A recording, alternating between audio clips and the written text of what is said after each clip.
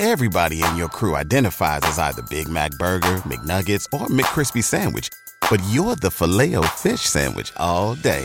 That crispy fish, that savory tartar sauce, that melty cheese, that pillowy bun. Yeah, you get it. Every time. And if you love the Filet-O-Fish, right now you can catch two of the classics you love for just $6. Limited time only. Price and participation may vary. Cannot be combined with any other offer. Single item at regular price. Ba-da-ba-ba-ba. This podcast is a part of the Podmania Podcasting Network. Check out podmania.co.uk to check out more of our great podcasts, features, reviews, match ratings and previews spanning the crazy and diverse world of professional wrestling.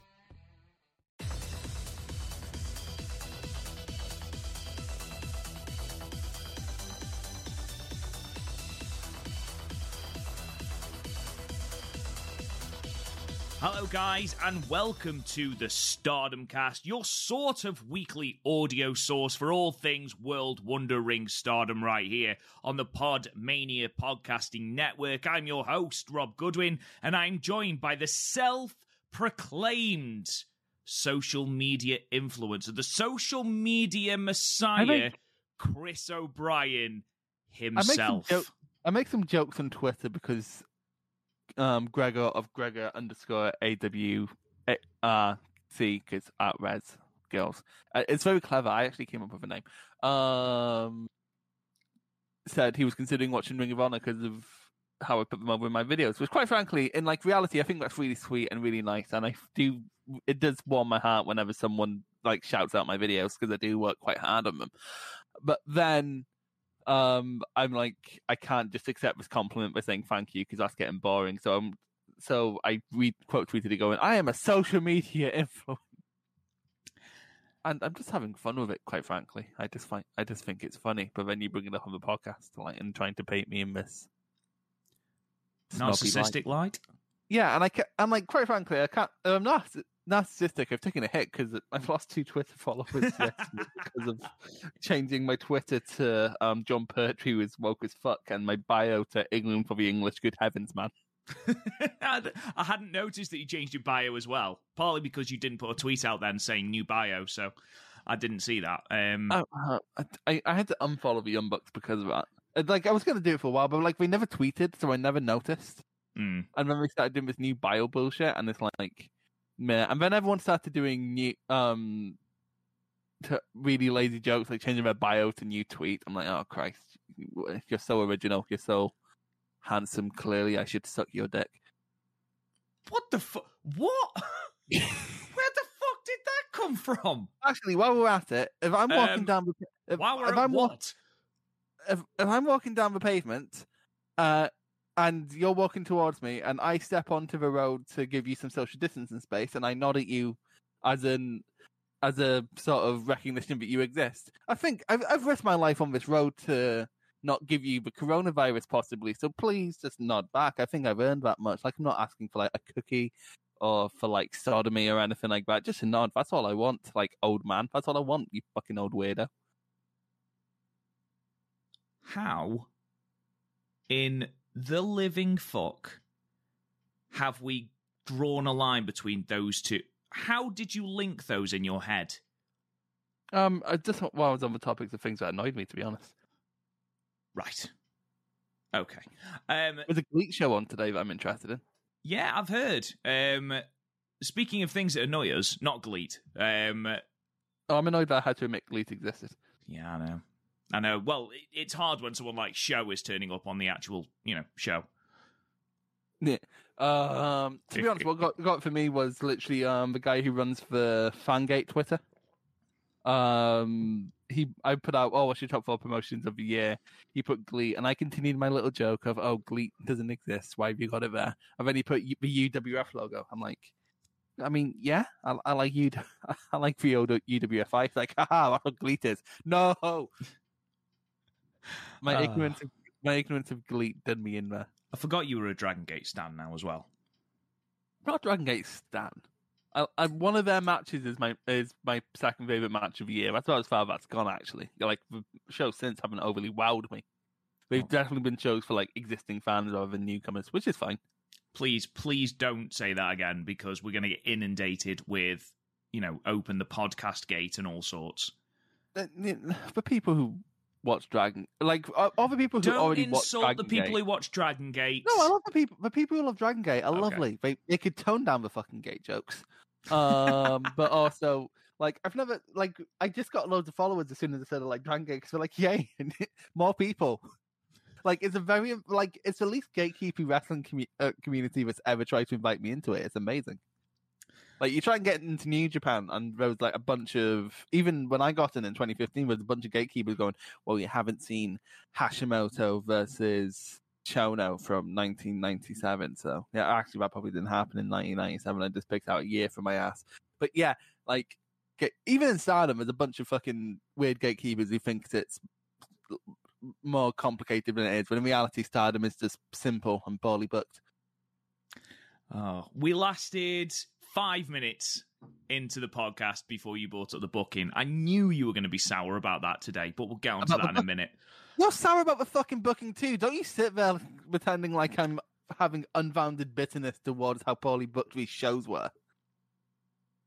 You're so negative, Chris. I don't understand. You're so negative. Right. And tell you what, I can say what I feel, Rob, or I can be your little whore who goes, oh yes, I loved it all. I loved it all. Please sponsor me, Stardom. Please send me your money. No, fuck off. They totally booked their build after what's a match that's given them the most momentum they've had in a while. It's not been great. No, and we're going to get into that in a minute. First of all, Chris, let's get into some little bits of news.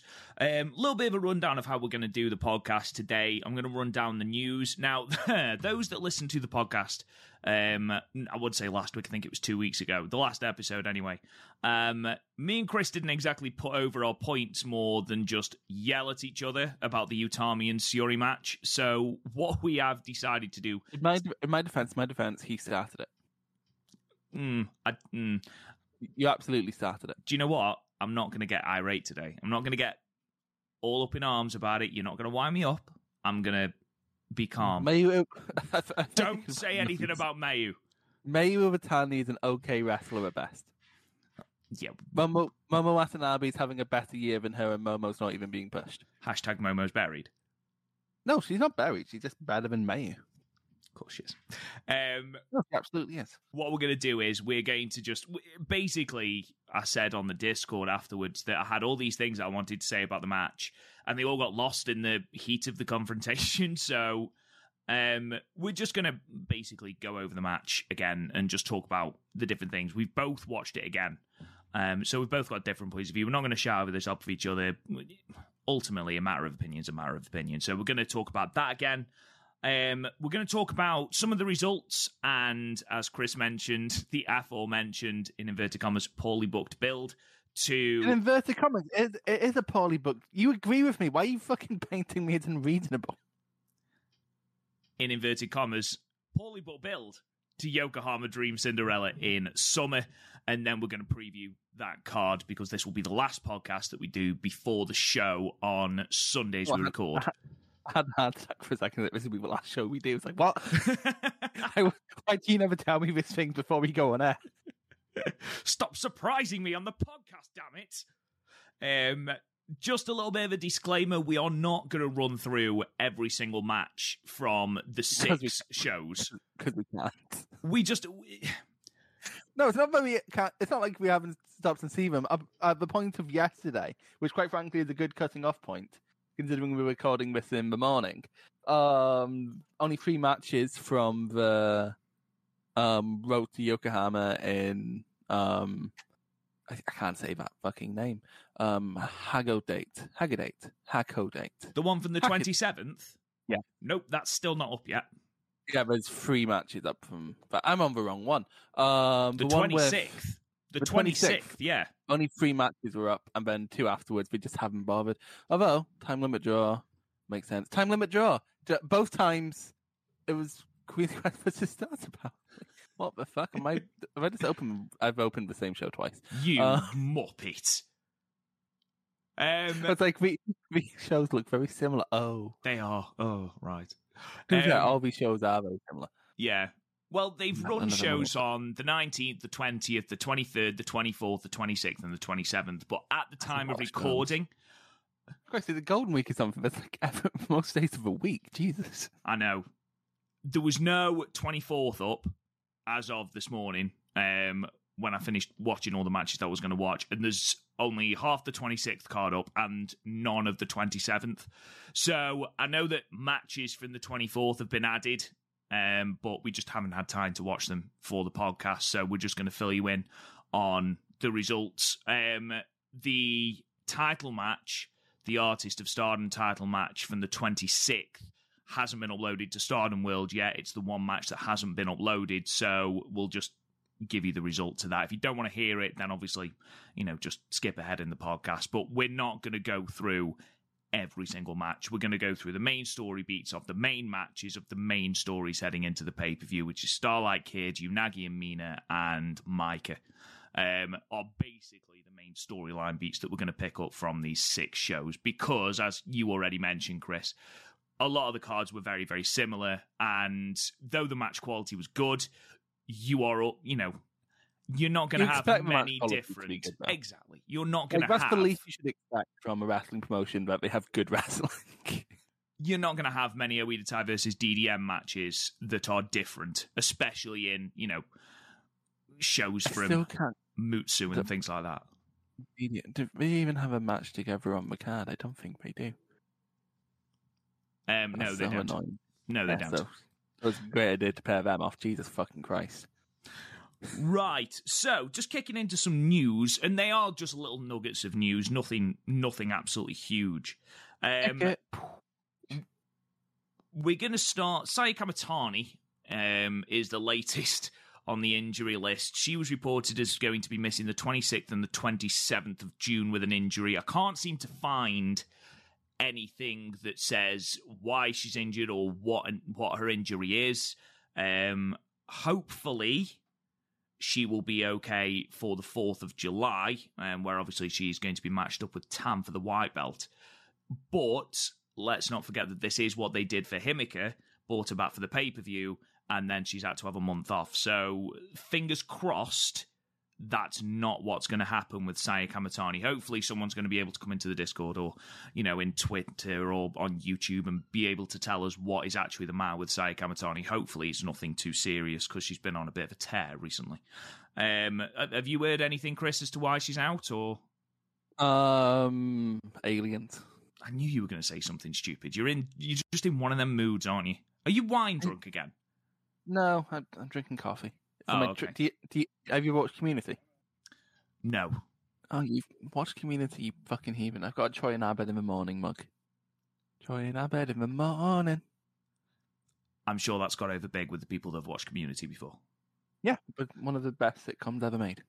Top 3. That is a bold claim. It is a bold claim, and I stand by it. Top 3 sitcoms ever made. Right, go on. For the sake of argument now, what are your 3 top sitcoms? Okay, does BoJack Horseman count? You are not putting that in the top 3, surely. Yeah, BoJack Horseman, Scrubs, Community. Oh, you're such a Gen Z cunt, honestly. Oh, I'm sorry that I was born after 1996, Robert. Honestly. What, because I love BoJack Horseman? How is that in your top 3 of sitcoms? Think of all the sitcoms that you haven't listed in that top 3. In the top 3, it's almost like there's only room for 3 sitcoms, I Robert. know, so why is BoJack Horseman in there? Because it's one of the best sitcoms. It makes you feel so many things. It's about a man who's a horse. Yeah. If you can't get past that initial premise, Robert, don't know how you watch television. Honestly, do you know what? I'm no. Imagine you watching Star Wars. That man's green. This is bullshit. But they're professed to be aliens. It's set in space. It is set in space, but he doesn't profess to be an alien. Is it a world where animals also live? How's that so hard for you to understand? The fact that you are attempting to try and rationalise the man horse is unreal. BoJack, that's part of the fucking humour, Robert. It's a comedy show. Oh, look, that man's a horse. Yeah, and when we do little visual humours with animals in the show, it's quite good. Right, where are your top 3 then? It's quite good. It's quite good, but it makes your top 3. No, I didn't. If I said great, we'd just go on to a further fucking argument. You're just not willing. Like, I have a feeling you just watched the first episode and were like, no, he's a horse. No, fuck that. What's your top 3, Ben? Ooh, now then. It's difficult because a load of sitcoms, like the first couple of seasons are great, and then they're just shit. Yeah. Like, actually, you know what? In all those, apart from BoJack, who has, I believe it's 6 really good seasons. Scrubs has a really bad last season and a really mediocre 7th, and then Community has a bad 4th, which then gets back on track on the 5th and 6th. But then the cast started leaving. It was a bit unfortunate. So, like, in terms of sitcoms that are good all the way through, the only one I can really think of is Brooklyn Nine-Nine. Agreed. Yeah, Brooklyn Nine-Nine doesn't really have a down season, does it? No, it has some meh episodes, but... Yeah, it's got some meh episodes, but what show doesn't? I mean, you look at, even things like Friends, had some really shit seasons. The whitest thing in the world. It took them 10 years to have someone date someone of colour. And they dated so many people. Like, surely from fucking... Just in terms of pure statistics, it must have happened at some point and they chose not to show it. Maybe. What's It is the same. Big Bang Theory is the same. Had 3 great seasons and then was shit afterwards. I absolutely fucking despise The Big Bang Theory. It was... The first 3 seasons are great. The first 3 seasons I really enjoyed. And then it was just like... I think Grey's Anatomy, they were acceptable for the first 3 seasons. And then they overdid Sheldon. They overdid every aspect of the show. They blew up. Leonard is a manipulative little shit. Yes, he is. 100%. He's a twat, and we're supposed to pull for him. The fact that Howard, the fucking creep, ended up being the best person out before of them. Just, yeah, ridiculous. Poor writing. How I Met Your Mother is... They booked themselves into they wrote themselves into such a corner with that show. Because apparently they decided on the ending in season 2. And it's like, don't do that. Like, shit changes. It's a sitcom. It's, yeah. That had 5 really good seasons and then meh. I would argue they didn't really have a bad season. They just really didn't stick the landing, which retroactively made the last few episodes bad, the last few seasons bad. I really dislike the last season. Really. Not just because of the fact that we've built up, spoilers for those who've never watched How I Met Your Mother, but the fact that we built to meeting his mother and then the mother dies and he ends up with Robin anyway. Right. No, yeah, fuck okay. off. Here's the thing, you're stalling. You haven't given me your top 3 yet. I'm going to go retro. These are in no particular order. Only Fools and Horses is tremendous. I've actually never seen Only Fools and Horses. The humour is... It was never on it was never on as a kid. Really? Yeah, it was on like UK TV Gold. I was just going to say, it was on repeat on UK TV Gold. At the time, I'm not sure if it's changed now, but at the time you needed Sky to get that, and we didn't have Sky, so... Ah, right. Before the days of Freeview. Well, no, it wasn't before the days of Freeview. It just wasn't on Freeview. It's difficult not to put Brooklyn Nine-Nine in there. See, the first 6 seasons of The Office, the US Office. I've actually only started watching that recently. I'm on season 3 now. It's really good, but then like every other US comedy, it goes on too long. Yeah, exactly. It just goes on too long. I'm kind of relieved that Brooklyn Nine-Nine's ending this year. It's like, good. We can have one more good season, and then we can't say it ever got bad. Yeah, exactly. It got awkward, but it didn't get bad. Yeah, the US Office, Brooklyn Nine-Nine. I don't think you'll have seen Spaced, will you? No. Spaced is really good. It's Simon Pegg and Nick Frost. Oh, I would probably like that, man. Do you think that the fact we go on so many tangents is part of our charm, or do you think it's limiting us? I think it's probably why we'll never get sponsorship. It could create good segues. Is it though? And do we make good segues? Now we're talking about things that make you laugh. Audible has a selection of very good quality. Yeah, let's get back into the news then. It was reported on Twitter, actually, by quite a few people. It was retweeted that Dave Meltzer had written something about the Stardom World subscriptions. And I just want to read this little bit to you from the Observer newsletter. And it was retweeted by a lot of people. And I can't remember. I think I might have taken this from Armani Shoe Exchange. It was either them or Dragon Moon, but I can't remember off the top of my head, so I'll shout both of them out. This is what's been written anyway. Stardom has been showing great growth in its streaming service based on word of mouth from the Budokan show in March with the Julia versus Tam hair versus hair match, and then had another great boost from the Utami versus Syuri title match. Subscriptions have increased worldwide by 10% after just that match was released on the service just in this past week. So the show has the subscriptions has increased by 10% just in the week after Tokyo Dream Cinderella, which is amazing. From the date of the purchase of the company by Bushi Road, Stardom World subscriptions have doubled, and the service is now looking at doing a $1 million profit this year, which isn't gigantic or anything, but for a small company, that's incredibly healthy. That's from... I hate that $1 million isn't considered big. Yeah, that's more money than I can ever hope to earn in my life. I don't think I'm ever going to see $1 million ever. I'm probably not going to see £1,000 for a long time. What jumps out at you then from there, Chris? How are you feeling about that? I think it's disingenuous of him to not mention the Stardom cast. There is a direct parallel between Stardom's success and... I mean, when did we start? Right after the Bushi Road purchase. It's only went up since then. I mean, anyone who thinks that they aren't intrinsically linked is obviously extremely foolish. Before we go on, because apparently Rob doesn't know what a joke is, I am joking. Just so it's not taken out of context if someone ever wants to cancel me. It makes sense. With Bushi Road, we have a bigger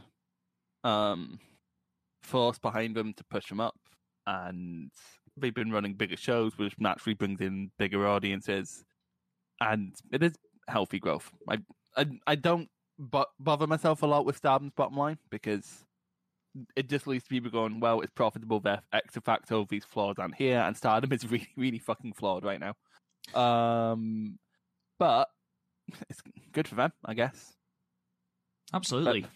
It's healthy. But more people in the club can only be a good thing. I just hope we don't do a New Japan or an NXT or a Ring of Honor or basically anyone else who ever gets big, where we lean into their worst tendency because that's what they think makes them good.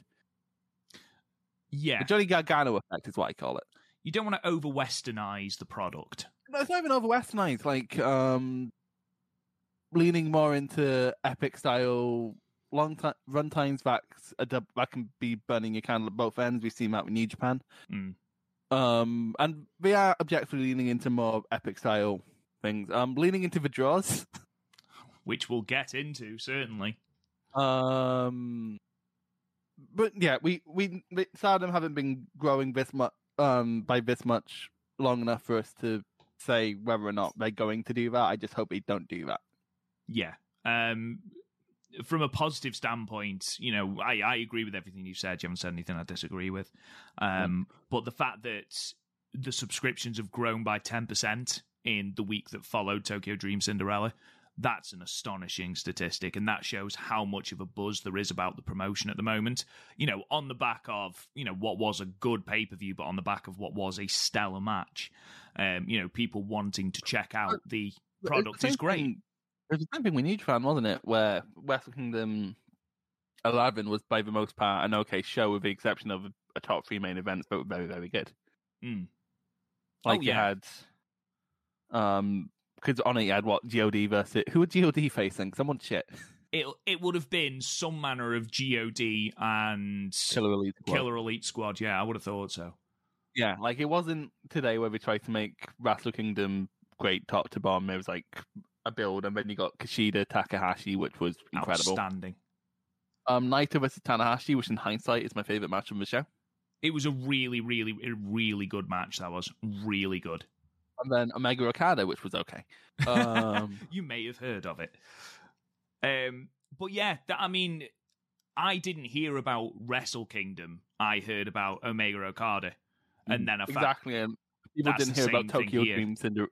People didn't hear about Tokyo Dream Cinderella Special Edition. No, they knew about Utami versus Syuri. Yeah, and then they might have checked out.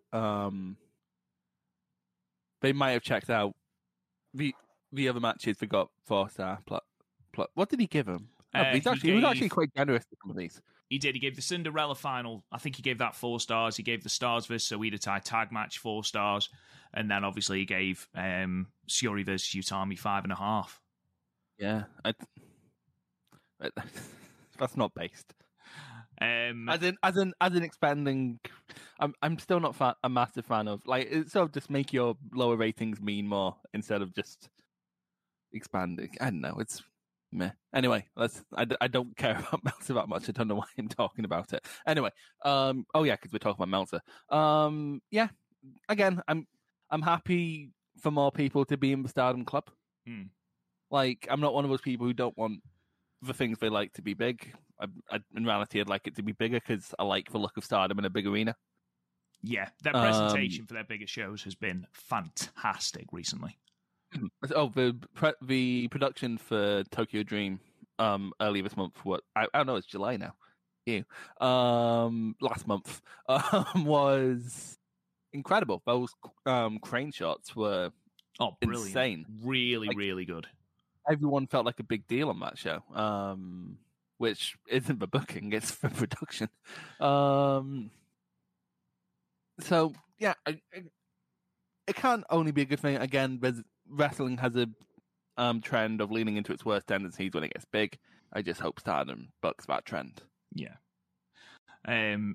Final thing on this, having more eyes on wrestlers like Mayu Iwatani, Utami, Syuri, Julia, Tam. Exposing. You didn't mention Momo buried. Oh, hashtag Momo is buried. But okay, so yeah, for the wrestlers, yeah. But also, I really hope that just doesn't mean WWE catch sight of them. Well, yeah, there is that, of course. We've signed some weirdo fucking signings from the for one, I didn't expect them to ever sign Hideki fucking Suzuki. No, that was a weird one. I didn't see, don't get me wrong, he's fucking incredible. He's better than most of the people in NXT. But why would WWE... Well, obviously they want him because he's probably a better promo than Roderick Strong. Gio Crucio. Yep. That was fucking weird. What the fuck? Even someone like Sari, I even get, because we've had really good success with Joshi's of WWE. And I wouldn't say they've had great success. They've had more success with them than they've had with the males. I mean, yeah, because people seem more inclined to buy their t-shirts. Yeah, they've done a good job with EO. They did a good job in NXT with Kyrie and then botched her on the main roster. Asuka, they've done brilliant with in NXT, and then they've done fits and starts on the main roster. Sorry, seems to be looking good. In terms of unfair, not. Oh, I see what you mean. Well, Uzi's just gone to 205 Live. What, Jiro? Yeah. Well, we need to. It's basically just him and Tozawa. There's 3 people on the roster now. It's just going to be one long triple threat every show. Oh, it's going to be like the All Japan main event from last week. Yeah, exactly. What a match! Great way to watch it. It's long, but it's good. I liked it. Moving on then, I wanted to talk a little bit about the Yokohama ticket sales, but I think I'll do that as we talk about the show and preview that show at the end of the episode. So I want to move on to the announcement of the Marvelous card, and there's a reason I'm bringing this up. Marvelous. Marvelous has announced the card for their 5th anniversary show at Korakuen Hall on the 19th of July, and it's celebrating Takumi Iroha's in-ring return. Obviously, she's been out for a while with, I believe... With a leg injury, wasn't it? Yeah, I believe it was an ACL injury. She's been out for, I think... In fact, I'm sure it's 9 months she's been out. I could be wrong. The Marvelous is 5 now? Marvelous is 5 now, yeah, apparently. Yeah, they can legally drink. Where in the world can a 5-year-old legally drink, Chris? International waters. The card is as follows. You've got Rin Kadokura versus Mayu Iwatani, which should be very, very good. Rob thinks the Mayu match is going to be very, very good. Surprise. Big surprise. Mate, everyone knows it's going to be good. No, I really like Rin, to be fair. Every time I've seen Rin, apart from that initial 6-woman, which got our tag match of the year last year when it was Marvelous versus Queen's Quest. Oh, yeah, because she was like the only one who didn't do anything of note. Exactly. Well, they had a storyline going forward with Mei Hoshizuki, and they had a storyline going forward with Aroha, so she was just sort of shunted to the side. It's like Aroha was like the big beast that Queen's Quest had to top her, and then Mei was just like, kick. Yeah. Kick.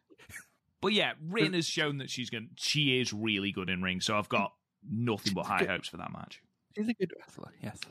A tag match then between Mia Momono and Starlight Kid versus Mei Hoshizuki and Azumi. That's going to be fast. That is going to be very, very, very good. Very good. Spoiler, Starlight Kid is all over our episode today because she's fucking fantastic. And I mean, also, she's in a lot of matches.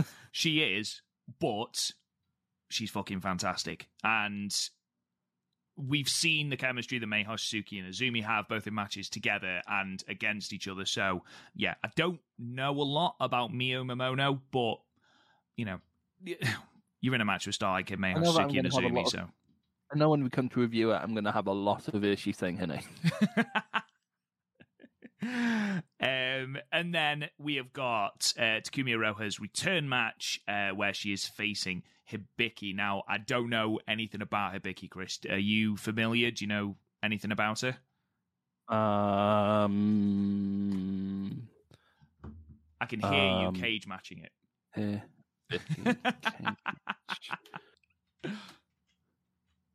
Okay, let's have a look. She is 22 years old. Okay. She has wrestled in Marvelous, obviously, and Sendai Girls, and Pro Wrestling Wave. She has some notable matches against Dash Chisako, who I know about because Val keeps putting her over. She has not won any championships, but she is been going for 6 years. Trained by Jaguar Yokota, Karu Ito, Kyoko Inoue, and I'm not even going to attempt to say that. She's 5'2", Robert. The fact that you've got all this information just off the top of your head, Chris, is quite astonishing. You are an encyclopedia for wrestling knowledge. Weighs about 165 pounds. Roughly. Roughly, okay. And is currently wrestling for Marvelous. That's Women's Pro Wrestling. Thank you very much. That's an incredible Marvelous. That's women. Oh, I thought you were trying to tell people at home that Marvelous was women's wrestling. I was like, no, that's the name of it. That's the actual name. That's the full name of the promotion. I'd forgotten that was the actual name of the promotion. That's amazing. I don't know what's better, that or seedling names. Seedling names are just fucking weird.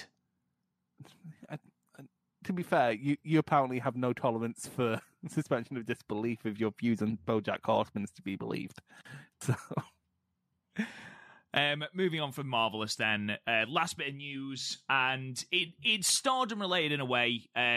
Jamie Hayter, who of course part of Awida Tai, hasn't been back since the start of the pandemic.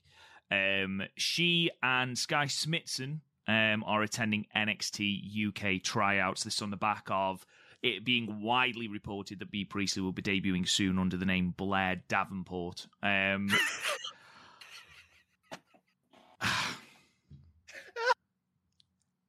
It's not the worst name in the world. Davenport. What's wrong with the name Davenport? It sounds like a shit English seaside town.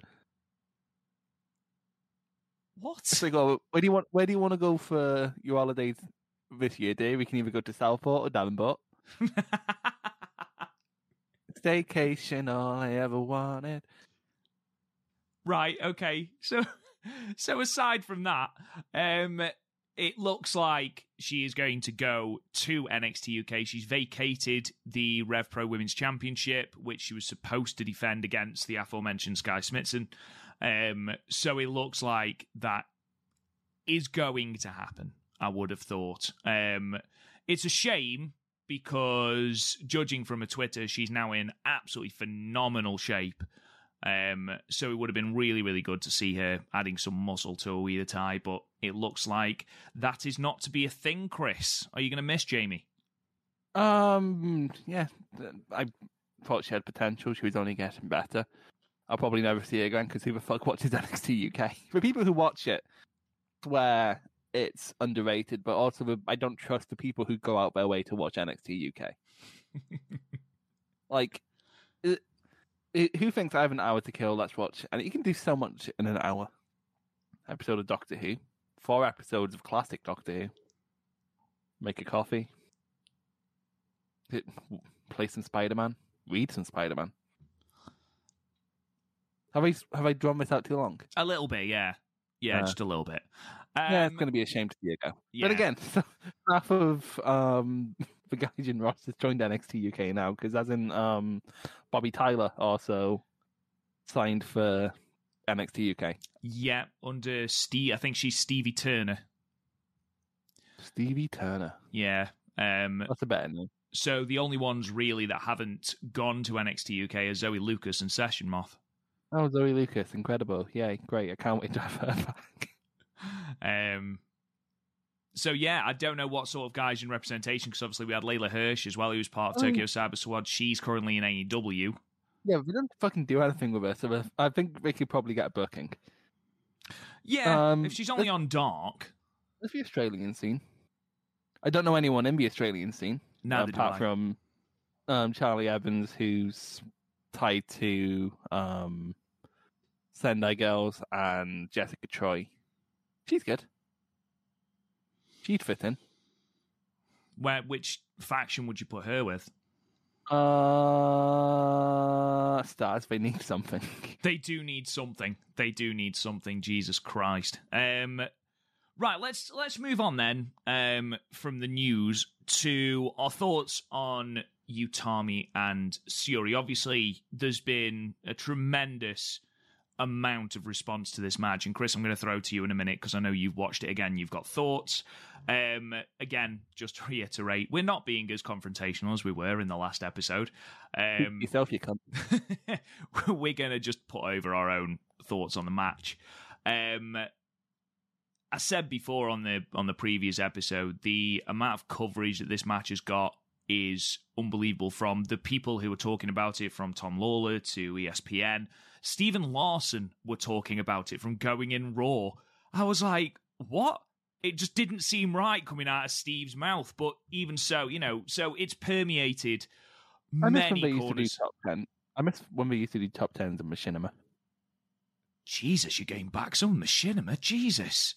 Yeah, I was a teenager, and I'd say I was happier, but that's a lie. I was a teenager.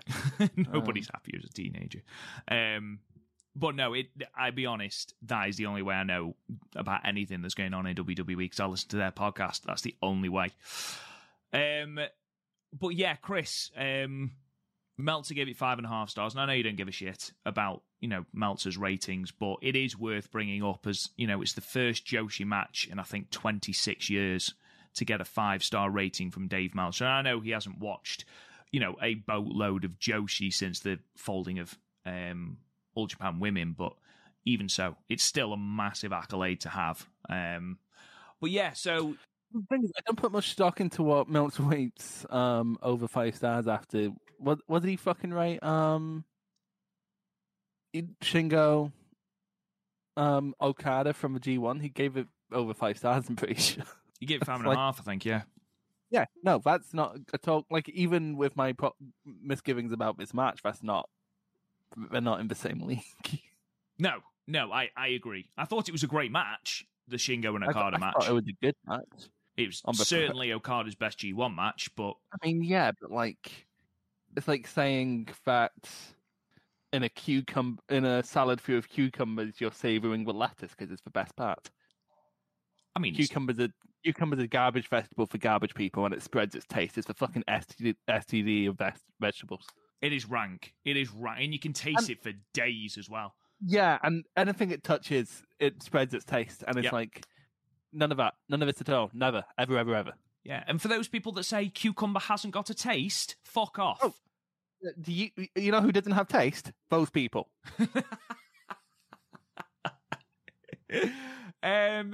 Chris, so you rewatched the match.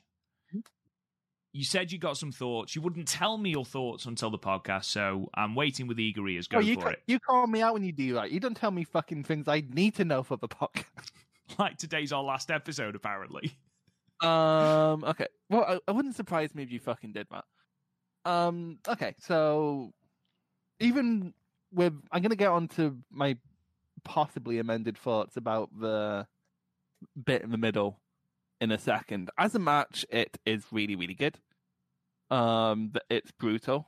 And it escalates well. Like, I really liked the grappling exchange at the start. It's really good.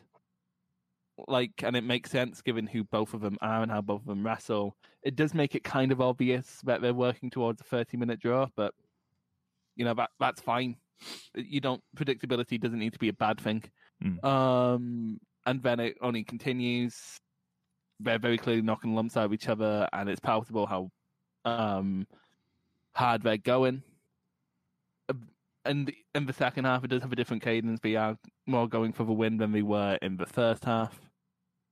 I still don't like the finish that much, but I do like the big Emerald Flosion. I forgot to mark out about that last time because I do like me an Emerald Flosion. Thought Stuart Fulton did a really good job on commentary. He was really excitable. Sonny was there. In terms of the booking, okay, so like I completely understand if Stardom want to start running these longer matches.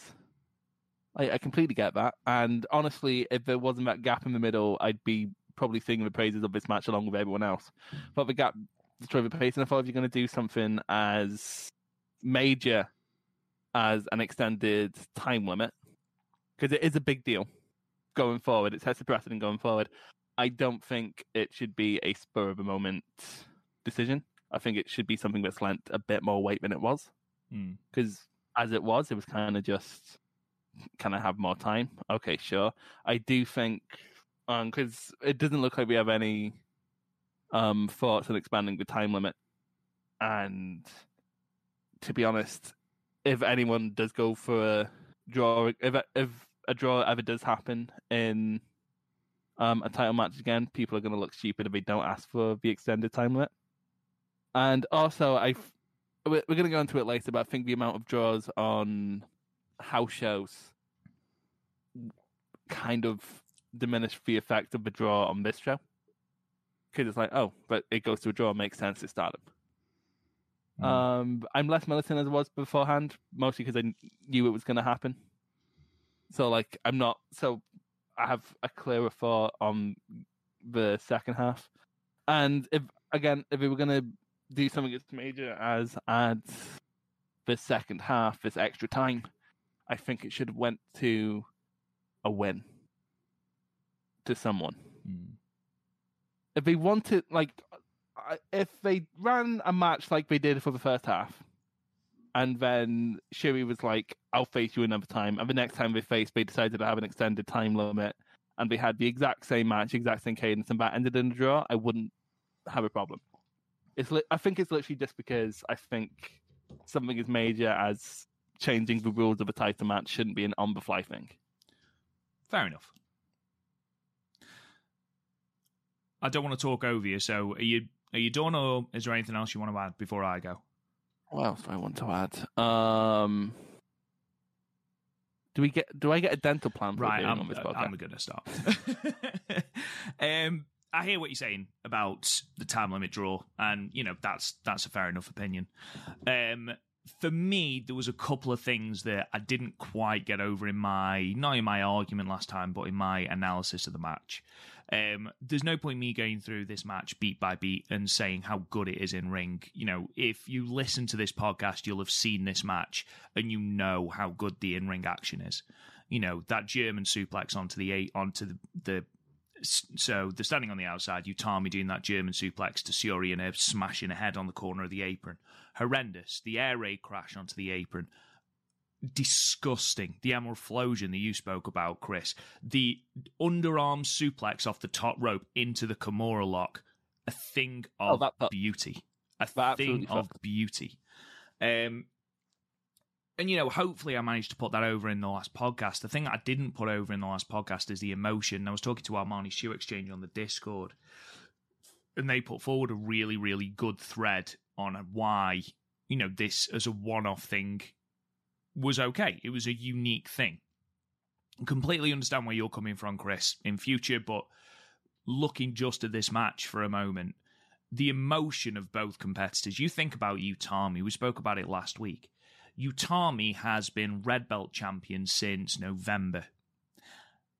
And so far, she's been shunned from main eventing Budokan. Again, we don't have, that's not the problem. The problem is when she was shunned from headlining Yokohama. Exactly, that was what I was going to say. She was shunned from headlining Yokohama. And she came out in an interview and said that really upset her. So now she's on a stage in the main event wanting to prove, feeling like she's got something to prove. Okay, she wants to be the best. She wants to put on those bangers. You've got Syuri who wants to complete her legacy. Okay, she's come in from the world of MMA. She's won the SWA, the goddess, the artist. She wants to complete that legacy. She sees the red belt as that completion of her legacy. You know, she's lost her mother recently. She wants to be strong like her mother. She wants to have that core like her mother. So to have a loss for either woman is just, it's a no-go for either of them. They have to push through the pain. They have to throw everything at each other, and they have to make sure that they get up again. And the emotion that evokes in the watcher leads to this phenomenally unique match. And then we get to the end of the 30-minute draw, and they ask Rossi for another however long. They want additional time. And again, it was said on our Discord that even Rossi was caught up in the emotion of the match, and he was caught up between, you know, the chemistry between Utami and Syuri. And that's what led to the second part of the match, the brutality of the second match. Gone were the mat exchanges, gone were the forearm exchanges, gone were the submission exchanges that made up a good portion of that first part of the first section of the match. It was just bombs, and you sense that not only were they going for the killing blow, but more and more desperation was eking into this match because they had to win. For their own reasons, they had to win. Utami to prove herself as this champion, the figurehead of stardom that she doesn't feel like she's been treated as, and Syuri to prove to herself, you know, that she is as strong as her mother, that she's got this core of her mother to complete that legacy. And I think that storyline of both women coming in with that thing that they want to prove in this match, not only do they want to be champion, but they've got that thing to prove to everyone else, and most importantly to themselves. And that's why I'm not a fan of time limit draws. I've never been a fan of time limit draws. And trust me, as we get onto this podcast and, you know, the results and the build up to Yokohama, you'll see that there are more that I don't agree with. But here, where both women have given everything they possibly can for their respective causes, they've drained themselves. They are emotional husks, having literally left everything in the ring. Do you know what? The draw makes sense. Utami couldn't beat Syuri, so it sets up another match down the line, which I am more than happy for. And we will get a result there, 100%. Syuri didn't lose, but she didn't win. So she hasn't quite proved it to herself yet. It's building another match, which is fantastic. I can't wait. But this once, as a unique wrestling moment, I'm completely fine with it. I understand why people aren't. I am completely cool if people aren't. And I understand the trepidations going forward if it does lead to other things not being taken seriously. Like, say, Tora and Utami go 30 minutes and then Tora asks for another 15 minutes, God forbid.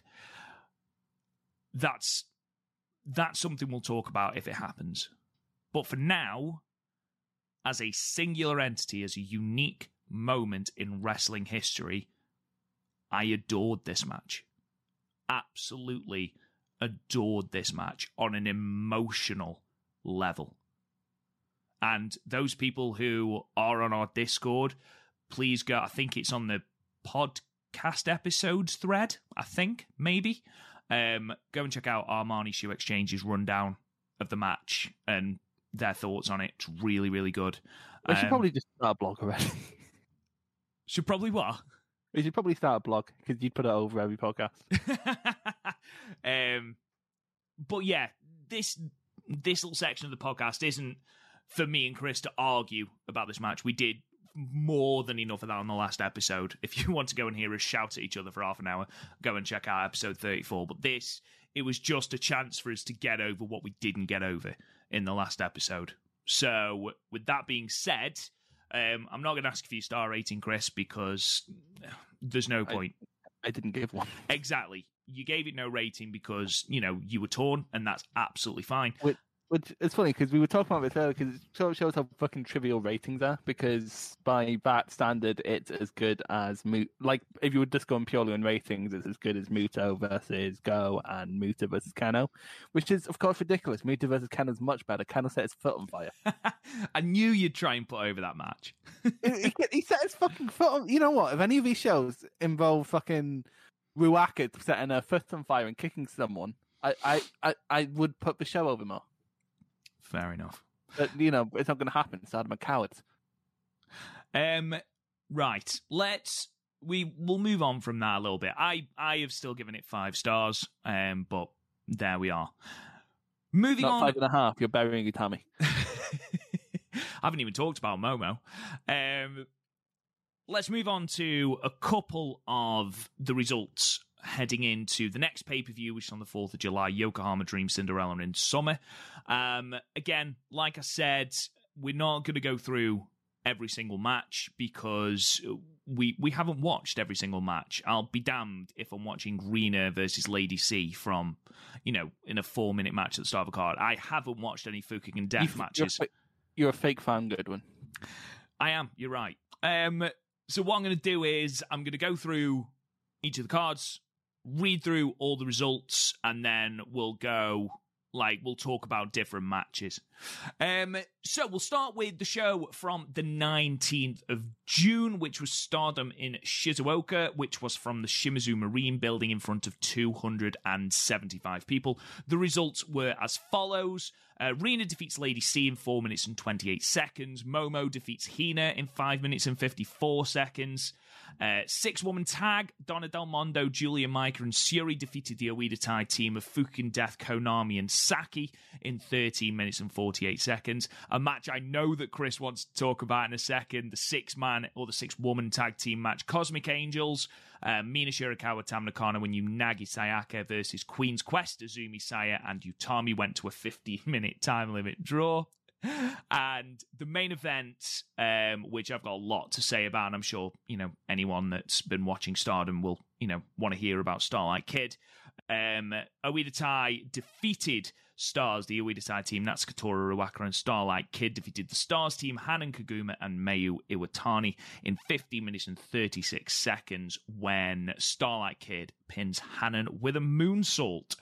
So, Chris, I wonder what you could possibly want to talk about of this card. So Mina Shirakawa is the best wrestler in the world. No. Yeah. I'm going to save my rant about time limit draws for when we're reviewing how we think about the build as a whole. I think they're stupid. I think we're overused. We'll get into it. This match itself was fine. It was fine. It was good. It was an unremarkable tag match that didn't need a draw. Mina and Unagi did about as well as Mina and Unagi tend to do in these non-title six-mans. The exchanges between Saya and Tam were promising for their Budokan show. Not Budokan. Yokohama. Well, it's Yokohama Budokan, so. Okay, but I wasn't completely wrong. Utami being a background player in the white belt build. Yeah. Which, isn't even an isolated incident on these shows. Meh. But the match was fine. Time limits are stupid. I'll get on to why I think time limits are stupid when we're previewing Yokohama. Mm-hmm. But it was it's bad because in terms of matches, I have dick all to say about most of these matches. They were just sort of unremarkable house show matches, which would be fine if they weren't building to a major show. Yeah. You hit the nail on the head there for something that I want to say, Chris. So I'm just going to say it now. You said Utami played second fiddle to the white belt feud in this match. And she did, 100%. The main focus was Saya and Tam. And that is fine. Okay, if this was an isolated incident, that is fine. Because the exchanges between Tam and Saya were fantastic. And they, that is going to lead inherently to a fantastic match at Yokohama. I have no doubt about that. My issue is, and I text this to you this morning, Utami didn't win a match clean for the entire build to this pay-per-view. She faced Tora once. There have been 6 shows. 7, I think, in fact. Let's have a look. There have been 19th, 20th, 23rd, 24th, 26th. No, it was 6. So 6 shows, and Utami has faced off with Tora once. And she's not won a match clean. Now, I know that we are struggling with injuries. And I know that Rina and Hina didn't appear on some of the cards. I know that Fukin Death didn't appear on some of the cards. I know that, obviously, Saya Kamatani didn't appear on the 26th and the 27th. So you've got a bare-bones roster to actually put forward a card. I do understand that. And I know that you've got stories going forward that you do need to try and plug. So, for example, spoilers, the Mayu and Kaguma and DDM story. But that didn't come into fruition until the 26th. Why has Utami not faced Oida Tai? Well, she faced Konami. She faced Konami, so what? So what? Konami fans are going to shout at you for saying. Well, anyone that listens to this podcast hopefully knows just how much I love Konami. Coming out of the 5-star, I was literally... If you're listening to this, he fucking hates her. Hates her guts. I put over just how good she was in the 5-star. I was the one shouting from the rooftop that she was the bottom of the pile in Oida Tai. Why the fuck weren't they doing more with her? I was, it was me and you who was telling everyone about how, amazing her match would be with Shuri, and it was. So, but why is Utami going to a 15-minute time limit draw? Are you telling me that one loss, that one clean loss from Konami is going to affect the rest of her year? No, of course not, because all it takes is another couple of wins and you can build her up. All it takes is a good showing at the 5-star and she's built back up. Utami, your champion, your figurehead, your top person, has not won a match clean in 6 shows. What the fuck? And I understand you've got to try and make the challenger look strong. Completely understand that. So, of course, make Tora look strong because that puts her forward as a legitimate threat at the pay-per-view. That is absolutely fine. Same with Saya and Tam.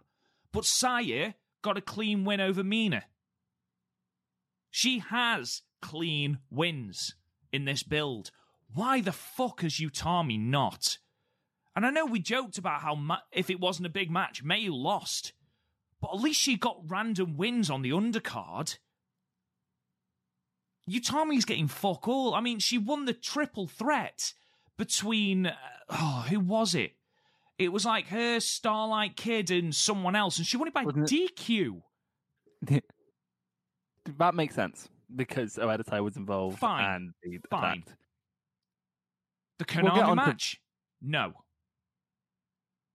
I'll get onto my thoughts on the Konami match when we get to the Konami match. I disagree. And well, I haven't said my point, my standpoint. I just said I'll get to it when I get to it. I hate it. Anyway, as in terms of Mina and Unagi going forward, the sort of seeds of dissent are being sown here, ready for their Future of Stardom Championship match. I made a note in the next tag match they had. I'd say they lost chemistry, but we never had it to begin with. I thought Mina was great in that match. She had, we'll talk about that in a minute. The main event of this show, like I said, was Oeditai versus Stars, and it was the first time that Mayu would face Starlight Kid after losing Starlight Kid to Oeditai. And I've got some notes, Chris, and just a couple of things that I just want to talk about before we get into anything else. Because the arc of Starlight Kid over these 6 shows has been the best thing about this build.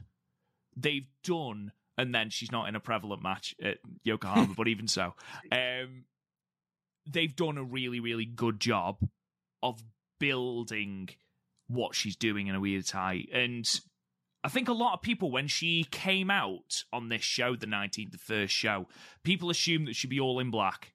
She'd have had a complete gear change, like Fukigen Death did, because they brainwashed her and she was part of Oeditai.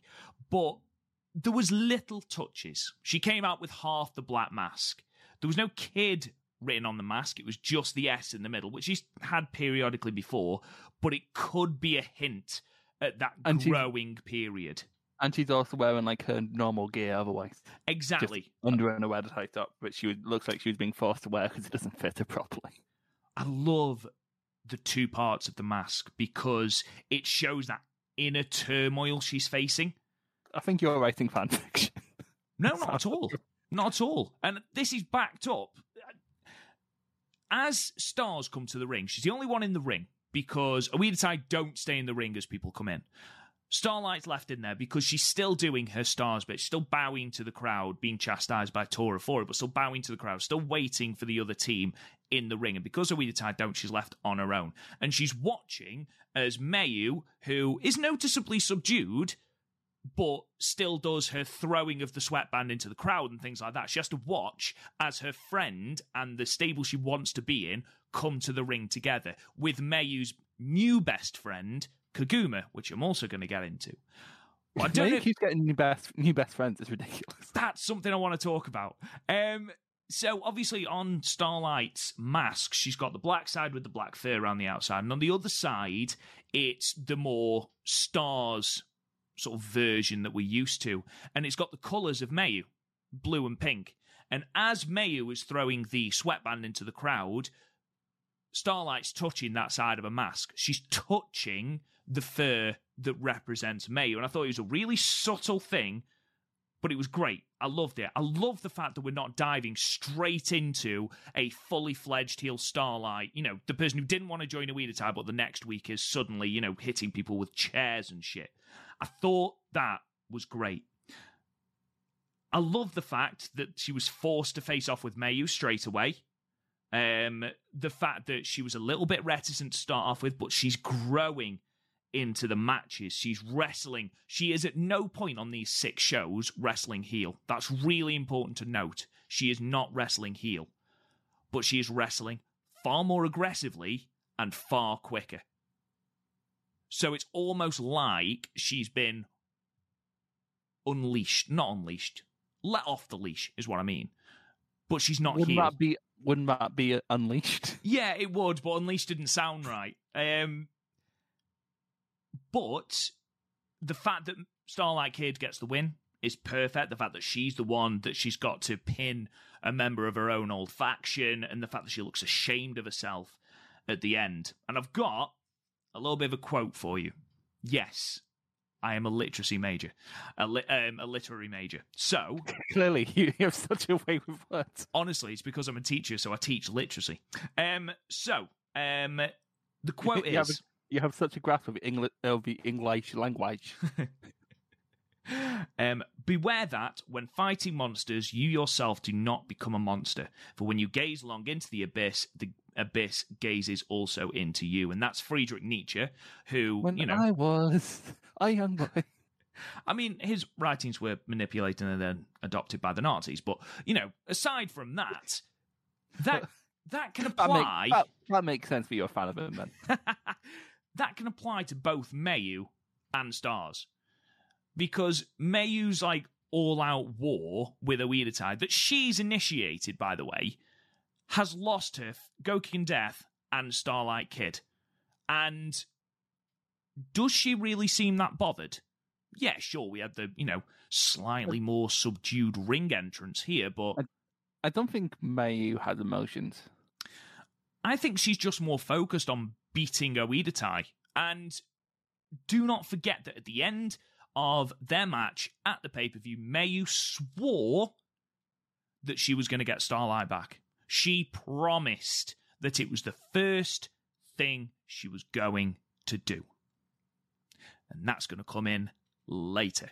But I just thought that Mayu was so obsessed with beating Oedotai that ultimately it's destroying everything around her without realizing. Starlight Kid, it's going to get to a point, I think, from that quote, it's going to get to a point where she is around, in inverted commas, monsters that much that she is eventually, it's going to leak into what she does. And throughout these 6 cards, you'll notice her mask gets darker, the colours get darker, and then eventually she just gets the all-black mask. She starts listening to rock and or roll. Exactly. She's a big Metallica fan, is Starlight Kid.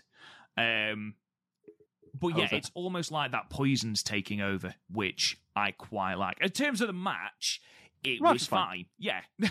And that's going to be something we say for most of the matches, that they are fine. We only really have the booking to talk about. Yeah, I do like the Starlight's definitely the best part of this match. Mm-hmm. Getting pushed into the ring by Tora to face Mayu. Yep. I like that. Her being caught between her competitive drive to win and her want to not hurt her friends. She looked genuinely hurt when Mayu fought back. She did, didn't she? Yeah. And then her getting shouted at by Tora for not joining in the Oedotai bollocks. Like that. It was a good tag match with a nice little story running through it. Yeah, absolutely. And that's the next what show, we're going to be talking about. We have so many more of these things to fucking run through. Well, to be fair, we don't, because it's the same story running through. Okay, yeah, so we get on to the 20th in Mabara? In Japan. Yeah, Stardom the 20th of June from Maibara, Shiga, Japan, from the Shiga Prefectural Bunker Industry Exchange Century Event Hall. Yes. We have such a grasp on the Japanese language. Bloody hell. In front of 283 people. Okay, so Konami beats Uraki, yeah, everyone saw that coming. Tam beat Death, great. Queen's Quest of Momo and Watanabe beat Cosmic Angels. This is one I did see. They went to a decent match. Momo and Saya held their hands to something worth seeing. Well, not worth seeing, worth watching, but not got your way for, completionist only kind of thing. You said you really liked Mina in this match. Yeah, just the little subtle changes. The fact that she's now a little bit more somber in her promos, whereas Unagi's still, her crazy ass self. The fact that Someone needs to stop giving Unagi full sugar coke. Good grief, I know. Tell me about it. The fact that both women wanted to get the pinfall, both women wanted to start the match, ultimately pushing each other out, and it is leading to that destruction of the team. And you're wondering whether it's going to affect the friendship when it comes to the pay-per-view as well. So just the little things they're dropping in is really good. I thought Mina had a really good closing stretch with Saya Kamatani. She is getting better. Again, Unagi's Unagi. Progress is progress, but progress is slow. But yeah, it was fine. You knocked the nail on the head when you said that it's for completionists only. There's not really a lot to say about that. Tag team match, Stars, Kaguma and Mayu Iwatani defeated Queen's Quest, Azumi and Utami in 9 minutes and 58 seconds. Booking alert. Right, okay, so we're trying to build Koguma and Mayu as a legitimate threat, and so they have them go over Queen's Quest. The problem is, Queen's Quest has 2 established teams. We have Momo AZ and Aphrodite. You can't put them over Aphrodite because one's the number 1 contender and the other one's a champion. Mm-hmm. Fine. I get it. I fucking get it. Then put Momo, just make Aphrodite go up against Cosmic Angels, and Momo AZ go up against Star. Because this way we're just muddled, and it diminishes the win from Stars because they've not beaten an overly established team. It gives Utami another L in the win-loss column. And it was just a fine match. Again, I also get if you want Koguma in there with Azumi to get more high speed reps. I completely get that, but also, again, just switch out the 2 Utami with Momo, and then this card is better booked. It's such a weird order to have things. Yeah, because it's literally just replaced Momo with Utami. Yeah, and honestly, Mayu has better, she has chemistry with both Utami and Momo, but I'd argue she has better chemistry with Momo. So, it would also make for a better match. And it would also make the win a bigger deal. So, it's such a small thing that we fucked up on. But that, more importantly, does give Utami a win as well. Yeah, it makes everyone... Because then it makes a number 1 contender, and, I would say, but it would be Utami playing second fiddle to the white belt feud again. But also, it's not like she was facing a Wednesday on this fucking show. So, I know. Main event: the Ueda Tai team of Natsukatora, Saki Kashima, and Starlight Kid defeated Donna Del Mondo team of Maika Suri and Lady C in her first ever main event in the absence of Julia at 20 minutes and 24 seconds with a roll-up. I must admit, Chris, Natsukatora stealing Utami's rose from a fan is shithousery at its finest. Yeah, imagine how much of a bigger heel move that would have been if Utami was in the same room. That would have been fantastic if they come in first and then who's it stole it? Tora. Yeah, that would be incredible. But yeah, this match was fine. Obviously, it's not going to be as strong as DDM or other tight matches normally are because Lady C isn't a 1-for-1 trade for Julia. But she held herself well. She did her normal stuff, but did it well. Didn't miss any of her cues. Didn't really botch. At least not more than you'd expect a rookie to. I thought as a first main event, she held herself quite well. She didn't stand out, which is really important. Well, she didn't stand out, but also that could be a double-edged sword. She didn't stand out for any bad reasons either. That's what I meant. That's what I mean. I'm saying it as a compliment. I know it didn't come across like that, but I'm saying it as a compliment. She was an obvious Panita. Oh yeah, 100%. If this went to a draw, I'd shit myself in protest. I thought it was not. I don't know if you watched the pre-match promos. There weren't pre-match promos for a lot of these shows, because I think they were just trying to get them up in a hurry because of the tour. But Lady C was really emotional at the start. When they were doing the promo with Siori and Maika, she was really emotional about the fact that it was her first main event. I was like, that's really sweet.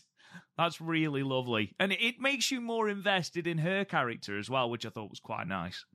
But yeah, she didn't stand out. She took the beating at the hands of Tora really, really well. She, did the whole babyface in peril thing really, really well. That opening sequence between Starlight Kid and Maika was fucking fire. Mm-hmm. Oh, the mat wrestling between the two of them was absolutely tremendous. And there was a little bit here where you thought Starlight was a little bit more at ease with her aggressive side because she wasn't facing Mayu and Stars. Mm-hmm. She doesn't care about being a dick to DDM. Exactly, but she still stopped short of being an outright heel. Mm-hmm. She's just more aggressive. And I think that's, at the moment, that's the line she's towing. I don't know how long she's going to continue towing that line, mm-hmm. but she's towing that line. But yeah, this match was good. It didn't further any storylines, but it didn't make me unhappy. So no, it was your standard 6-woman tag, but with some good action in it as well. Well, yeah, because as your standard 6-woman tag tends to have. There's only a couple I'm going to give match ratings for. I'm not going to bother with all of it. Oh, I'm not bothering at all, to be honest. So June the 23rd, and we had, this was from Iwate in Japan. It was called Stardom Take Care of Iwate. Fair enough. I've been reading it as Await. I thought it was Iwate, but I'm sure someone will correct our pronunciation. We could have used Google Translate. In fact, I'm going to do that right now. Okay, I'm going to carry on. It was from the Morioka Gymnasium in front of 239 people. I'll read through the card again, and then me and Chris will just talk about a couple of matches. Azumi defeated Lady C in the opener, 7 minutes and 17 seconds. I already know this is going to be one he wants to talk about. Momo versus Unagi went to a 15-minute time limit draw. Oh, it is Awate. Oh, thank you. I was right. Yeah. Tag team match, Queen's Quest, Aphrodite, team of Saya, and Utami defeated the Uedatai team of Konami and Starlight Kid by DQ. Aphrodite. Tag team match, the Stars team of Moguma in Mayu and Kaguma defeating the Cosmic Angels team of Mina and Tam in 12 minutes and 53 seconds. And then the Uedatai team of Tora, Ruaka, and Saki defeated the DDM team of Julia, Maika, and Syuri. With the My Emblem, with Saki getting the pinfall over Maika in 16 minutes and 33 seconds. Chris, what do you want to talk about from this card? The draw was stupid. Again, I'm going to get into the draws when we talk about the when we're previewing the Cinderella card. The draw was stupid, but no need for the draw. Momo did really well. She was very hard hitting. Held Unagi's hand to something good. Draw was needless, and I'll get into that when we're talking. Anyway, actually, no, I'm going to get into it now. The draws are stupid, Robert. Okay, so the way I justified the draws, it would have been around 10 months ago, right after the 5 stars when this started happening. And I justified it as they're trying to create a Stardom tier list. And, in a way that they kind of were. Like, Himiko and Jungle were kind of on the same thing. Going to a download draw makes sense. B and Mike were kind of on the same level. Going to a 50-minute draw makes sense. So there's two options here. Either A, they're just having draws for the fucking sake of it, which quite frankly is what I think's happening. B, Mom was on the same level as Inagi, which, no. But, there's not a good... I don't think there's a charitable interpretation of some of these draws I can really take. And it diminishes the effect of when a draw does happen. I used this example last year, but Noah only had draws in, from memory, I might be wrong, but from memory is Kano versus Go, and then a couple in the N1. And those draws meant something because draws didn't really happen. Draws mean nothing. They're a great thing to have in your toolbox, which Stardom has used so much that they've become blunt. But draws mean nothing in Stardom anymore. I shouldn't be rolling my eyes every time a draw happens. A draw shouldn't happen on 5 out of 6 shows.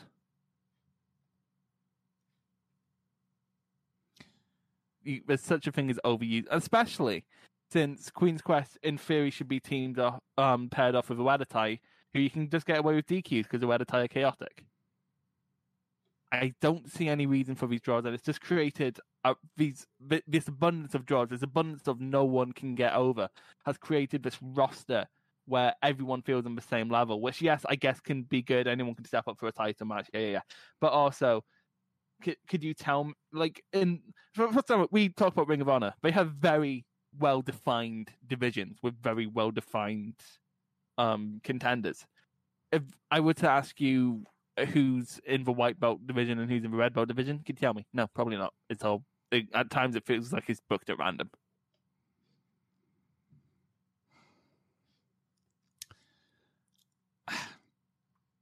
Yeah, I agree. That long pause gave me a fucking heart attack. No, I understand.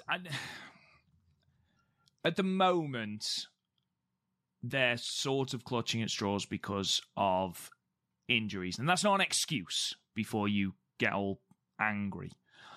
Because there's no need for Momo and Unagi to go to a time limit draw. Momo should be dispatching Unagi. Unagi is just above the rookies, and I know she's got to get wins at some point, but that's where the 5-star comes in. She's just had a good showing in the Cinderella. She's in the future of Stardom championship match. Future of Stardom championship match. So Momo should be dispensing with her. I don't agree with the time limit draw.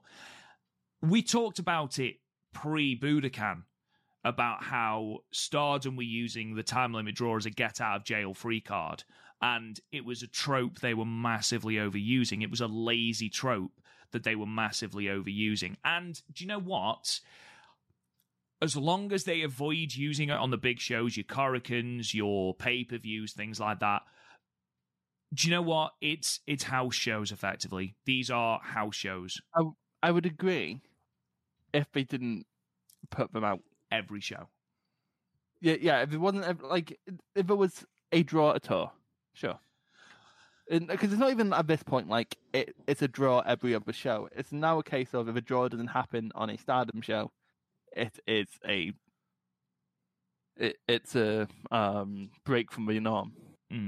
It seems like at the moment, and I believe it's Chris Jericho that said, if you try to push everybody or you try to get everyone over, no one gets over.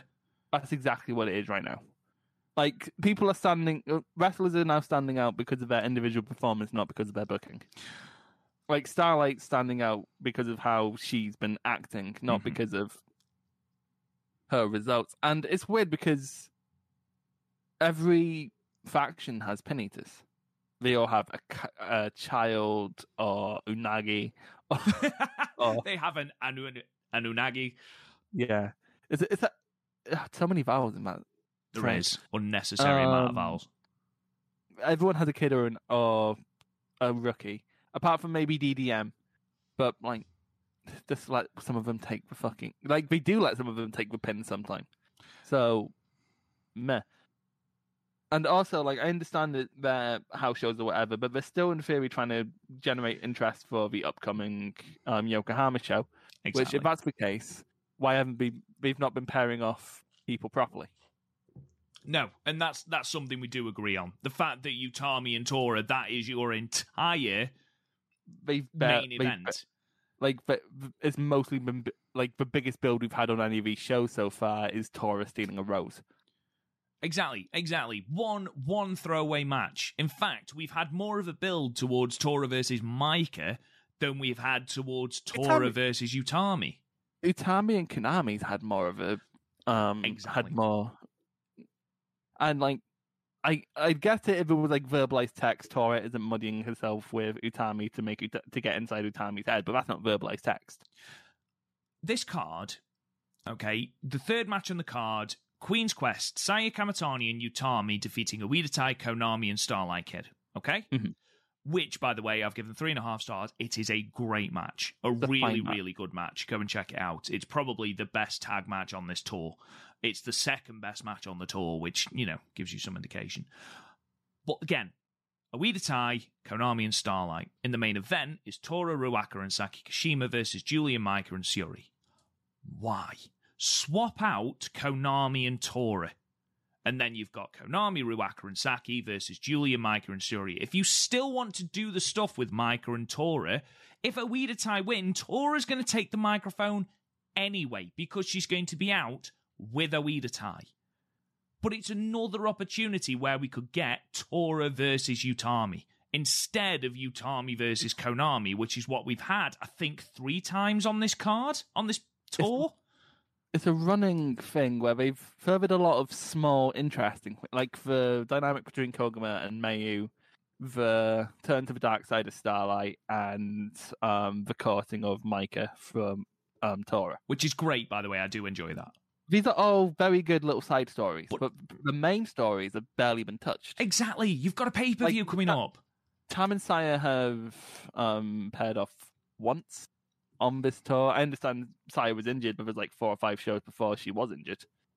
As we've mentioned several times, Utami and Tora barely saw each other. like we've had more build towards the future match than we have towards the Red Belt world title match. No, you're right. You're right. I want to talk about the main event. Not for any of the in-ring action, apart from the closing stretch. Partly because Micah took the pinfall because of several bouts of miscommunication between DDM. The first time we've ever really seen anything like this, and it wasn't just once or twice, it was 3 or 4 times, and then Oedo Tai finisher spammed on Micah until Saki pinned her with a with a My emblem. Yeah, that was good shit. That was good teasing of dissent shit, and it can have plausible deniability if you decide that's not the route you want to go down. Exactly. And well, now you've got Tora. Can't we do that for the world title match? But they've got Tora now planting the seeds in DDM for, some manner of defection from Micah, which is great. It's the first time DDM's looked human. Exactly. They look human. They're making mistakes. You've got Shuri in increasing desperation. Don't you talk to my Micah. She doesn't want what's happened to Stars to happen to them. My Micah again. But this would have been perfect to happen after Yokohama Dream. Mm-hmm. But it's like they booked Yokohama Dream and they're going, actually, we care more about these storylines, so we're going to push them now. It's like when you're nearing the end of one project and then like you've already had an idea for your next project and all you want to do is plan that. It seems like that's what Stardom are doing. How far was Tokyo Dream pushed back? It was only pushed back 6 days, wasn't it? Mm-hmm. Right. Okay. Because I was thinking maybe they missed some dates off the start of the tour because of maybe, but at that point you move the important shit. Exactly. Like you don't just they know. Like, not to sort of victim blame in terms of COVID, but they know that shit's all subject to change. And they know that's doubly so right now. Because Japan are desperately shifting because of the Olympics. You can't just book these minor stories and go, well, we obviously can't sacrifice them, so we're going to sacrifice the stories that actually matter right now.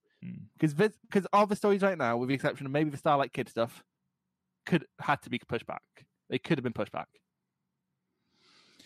There is no difference between the Oedo Tai Micah stuff happening now and happening after Yokohama.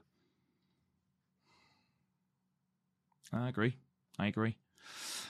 Should we just quick fire the rest of these? Because to be honest, I haven't watched the 24th because it wasn't up on World when I started watching, so I'm just going to quick fire through that card. The Stardom Aomori Asahi Broadcasting 30th Anniversary Night 1, 24th of June from the U-Tree Multipurpose Hall in Aomori, Japan. 322 people. They're getting good gates in on this tours, at least. Singles match, Momo Watanabe defeated Lady C in 6 minutes and 8 seconds. Azumi defeated Ruaka by DQ, 7 minutes and 1 second. Oedo Tai, Konami, and Natsuko Tora defeated Queen's Quest, Saya Kamitani, and Utami. Tag team match, Kaguma and Mayu defeated the Oedo Tai team of Saki Kashima and Starlight Kid in 13 minutes and 21 seconds. And then in 6-woman action, Cosmic Angels, Mina Shirakawa, Tam Nakano, and Yanagi defeated the Donna Del Mondo team of Julia, Maika, and Suri in 18 minutes and 38 seconds. Moving on to the 26th, which is a show that we've watched. There was only 3 up when I watched. There was 4 up when I watched, but I didn't have time to watch. Which one did I not watch? Oh, I didn't watch the three-way. So, night 2 of the Aomori Asahi Broadcasting 30th Anniversary show. From the 26th, from Mutsu, the Maeda Arena, 508 people, which is approaching Korakuen levels under, restrictions. Start with a 3-way match. Maika defeated Lady C and Momo Watanabe, 7 minutes and 32 seconds. Singles match, Azumi defeated Starlight Kid by DQ in 9 minutes and 59 seconds. We'll be coming back to that. Konami defeated Utami in a time limit. Oh, sorry, no, she didn't. Konami versus Utami went to a time limit draw in 15 minutes. And the tag match was the last match up from this show, with Kaguma and Mayu defeating the tag team champions ALK in 11 minutes and 54 seconds in a non-title match. If you don't want to hear the result of the Artist of Stardom title match, sort of fast forward a couple of seconds. The Artists of Stardom title match, the champions Cosmic Angels, Mina Shirakawa, Tam Nakano, and Unagi Sayaka defeated Oedo Tai team of Natsuko Tora Ruaka and Saki Kashima in 20 minutes and 3 seconds in their 7th title defense. You know, Nagi Sayaka, when you say a name, it's kind of like whenever someone tried to say, what's the name of the president of Iran? Ahmadinejad. Ahmadinejad. It's like how everyone always had to take a little pause. It's like, oh yes, President Ahmadinejad. Yeah, like, always a little pause. The dude must have thought everyone was so dramatic. Chris, what do you want to talk about first? Should we talk about Azumi and Starlight Kid first? Yeah, it was good. It was basically a touring version of Azumi vs. Starlight. And, like, it's the version they'll pedal out when they're in a non-major market, which, I'm sorry, Matsu, I assume isn't that major. Well, they don't go there often. They drew 508 people. Yeah, because they never go there. Well. No, and it was good. It was fast-paced. The DQ finish could turn a lot of people off, but quite frankly, for me, it made sense. Yeah. It was the solidification of Starlight's turn. Again, it's your standard high-speed affair where I can't describe what's going on because it was going too fast for me to take notes. Yeah, it was a great match with really fun match. The ending made sense, and then Tora just coming and going, "Kid, what the fuck's happened to you?" It's like, we've crushed your innocence much faster than we expected to. Then gave her an Oedo mask, and she's like, I'm going to wear this. It looked almost no different from the mask she was wearing anyway. Well, that was the thing, because her Stars side of a mask was progressively using darker colours anyway. So eventually, the only thing that was really changing was the fur on the Stars side. I love the wording here to Oedo specifications. Yeah. It's like, we're going to have to take that mask into the shop. It needs a tune-up. It's really important that Tora threw it on the ground. She didn't give it to Kid. She threw it on the ground and basically said, pick it up if you want to basically progress. And after a long time, Kid picked it up and said she's going to go down the path in her own way. I don't think she knows how paths work. No, there's one way usually. Paths tend to be very set in stone, quite literally. The darkness is quite literally consuming Kid, which is quite a nice visual. And then she smiles in a post-match promo. Out of that yet, of like Demon Tora overtaking Kid. Be quite cool. If someone makes that'll be my Twitter profile photo. Something you spoke about, the ingenious counters and stuff. There was a really cool Indian Deathlock variation from Kid. It looked brilliant. Really, really cool. Honestly, I'm sort of stuck between 3.5 and 3 3/4 for this. It's the best match of the tour. Yeah, I went 3.5. It was very good. Next match then. Sorry. Because when I think about, because I gave 3 3/4 to Azumi and Natsupoi, it's not as good as that. So it's fair enough barometer. Match 4 then, non-title action, Mayu and Kaguma defeating ALK. You skipped the match. Oh, I did. Yes, you're right. Go on then.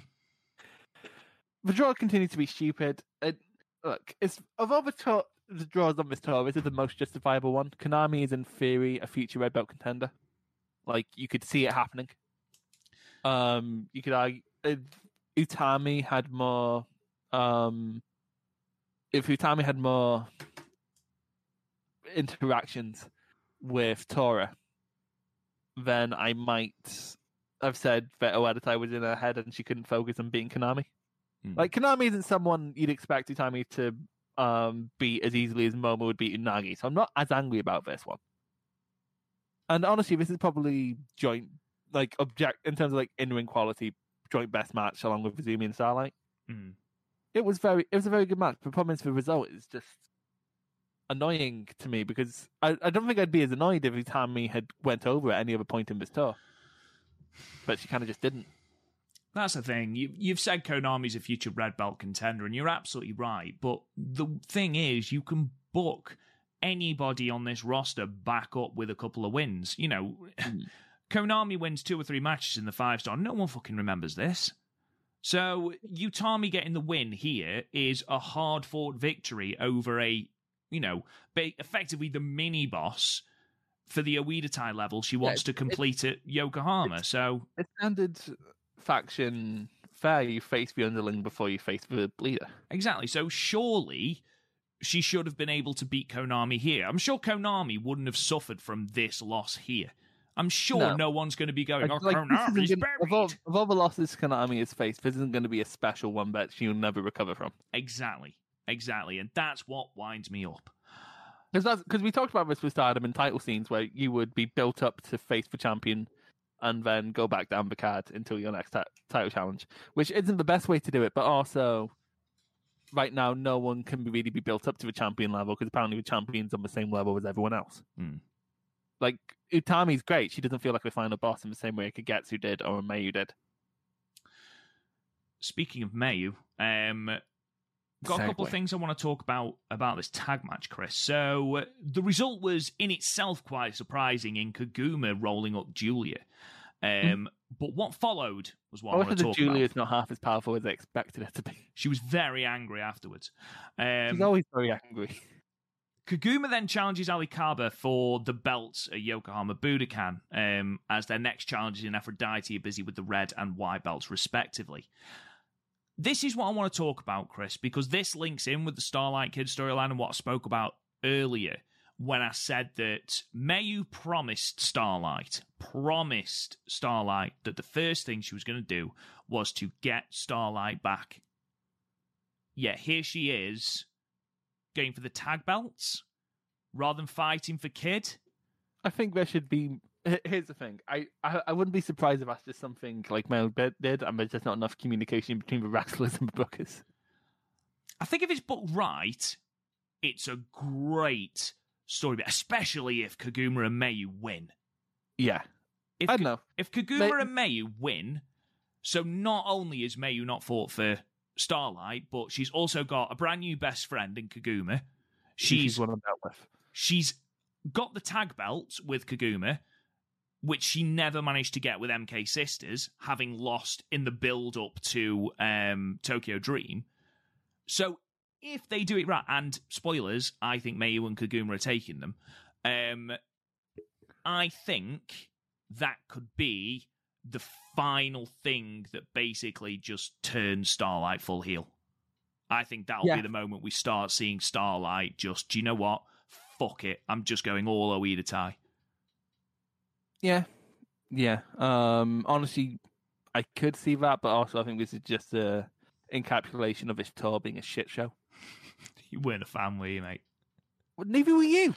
I was a fan of bits of it. Well, I was fan of the bits of it. I put over the things I liked. But we've ran out of those. The booking has been a bit suspect at times. So yeah, and then we haven't seen the main events. We can't talk about that. I'm sure it was fine. We can't. Should we just skip this last show because we haven't seen it? It's not happened yet. Yeah, it's not up on World yet. So, and by the looks of things, and just looking at results, it doesn't look like anything major happened. And no one's even really tagged up with anyone they're facing. So, shock. Apart from Saki's against Unagi, which they're at least in the same factions, I guess was a time limit draw because that's their want. Main event Ruak is back. Let's move on to the Yokohama Budokan show. So the Yokohama Dream Cinderella in Summer show is on the 4th of July. It's upcoming with English commentary again, as confirmed by the We Are Stardom Twitter account today. Is it Fulton and Sonny again? It is Fulton and Sonny again, yep. So very excited to hear their takes again because I thought they did a fantastic job on the last show. Fulton is that he's also an MMA guy, so he can put over grapples quite well. Yeah, absolutely. Even if it's a bullshit grapple, he can find why it would work in the kayfabe rule of Adam. Wanted to talk just a little bit about the ticket sales before we preview the card. The women's tickets they've put on sale for 5,000 yen, which is just over 30 quid, as a thanks for standing with Stardom, which I thought was quite cool. Student tickets are 3,000 yen, which is a shade under £20. The VIP tickets, which at the moment are the only advance tickets that are sold out, are 30,000 yen, which is £195.81. So they're the ones that are sold out. I like how you're saying around for everything else, and then you get really specific with that. Well, I wasn't going to originally, and then I was like, oh, maybe. You just wanted to say pence, didn't you? I did. But yeah, as of recording, tickets are still available in all other areas. Now, Stardom have run this venue twice already. They ran it in October last year, where they drew 1,007 people. That was headlined by Mayu versus Syuri. And they ran it in April, and it drew 1,029 people, and that was obviously headlined by the all DDM tag match. If you had to hazard a guess, Chris, obviously they're roughly the same, give or take 20 people. Do you think we're going to continue on any sort of upward trajectory based on the card? And based on the buzz as well about Tokyo Dream? In terms of quality, I think this is, in terms of not, if you hadn't watched the build, this is a better card on paper than Tokyo Dream. Agreed. It's also a better card on paper than the last Yokohama show. Yeah, that surprised, didn't it? Because Utami and B was really good. Yeah, but we weren't hyped for it because we were like, oh, it's B. Whereas here on paper, Tam versus Saya is a better. For me, is more interested in Tampoi. And then Utami, because I don't know, with Saya, I can at least see her winning. I didn't see Poi winning. It's one of those where in ring, Sayuri's got more of a chance of winning than Poi, like you said, but you had the history. No, you've got the history here as well with, Tam being Saya's mentor and, trainer and things like that. So you have got the history. So, no, I agree with you then. Saya had more of a push going in. She's a former red belt challenger, so she won Cinderella. So she has more of a push going into this than Poi did. No, agreed. The world of Stardom title match, well, it's not going to be an epic Syuri versus Utami, which I'm not going to lie might turn off some of the new fans. I can see that happening where they're watching this going up. You know what it's like? Not in terms of quality, obviously, but how they went with Suzuki as the first challenger after Omega, and then it was a slow leg match, and everyone thought, oh, it must be boring. Yeah, you know what I mean. A lot the people who were expecting the fast pace of Okada Omega were just surprised by the pace of the Suzuki match. I can see, and so because this is going to be a very different kind of match. It's going to be an Oedatai shit show, which honestly I'm fine with because it's something completely different. It's something different, yeah, absolutely. Yeah, and honestly, as long as it doesn't go down the same route as the it's weird because this isn't being built up as a death match, which gives me different expectations than the white belt match against Julia Vittora had. Because also that had been going on for ages, and then the spots were comically bad. You had the table, which seemed to be made out of cardboard. Yeah, you had those cinder block things. It's the only Japanese table I've ever actually seen break. That is true. Those notoriously stiff-ass tables.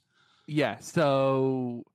And we've seen Utami and Tora work before, and they have chemistry. It was only ruined because Tora was on her I'm going to hang everyone face, which we all go through. Which Konami seems to have adopted, by the way.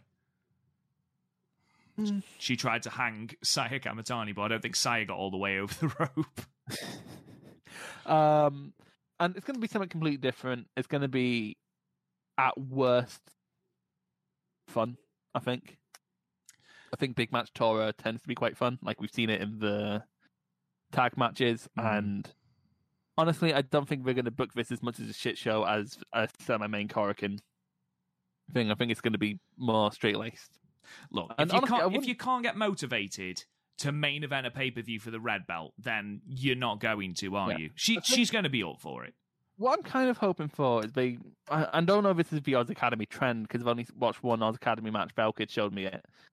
And basically it was this one girl getting basically mugged for 30 minutes. And honestly, if they went down that route, I enjoy that. If it was just a time mugging Utami for 30 minutes of any time we make this spirited comeback.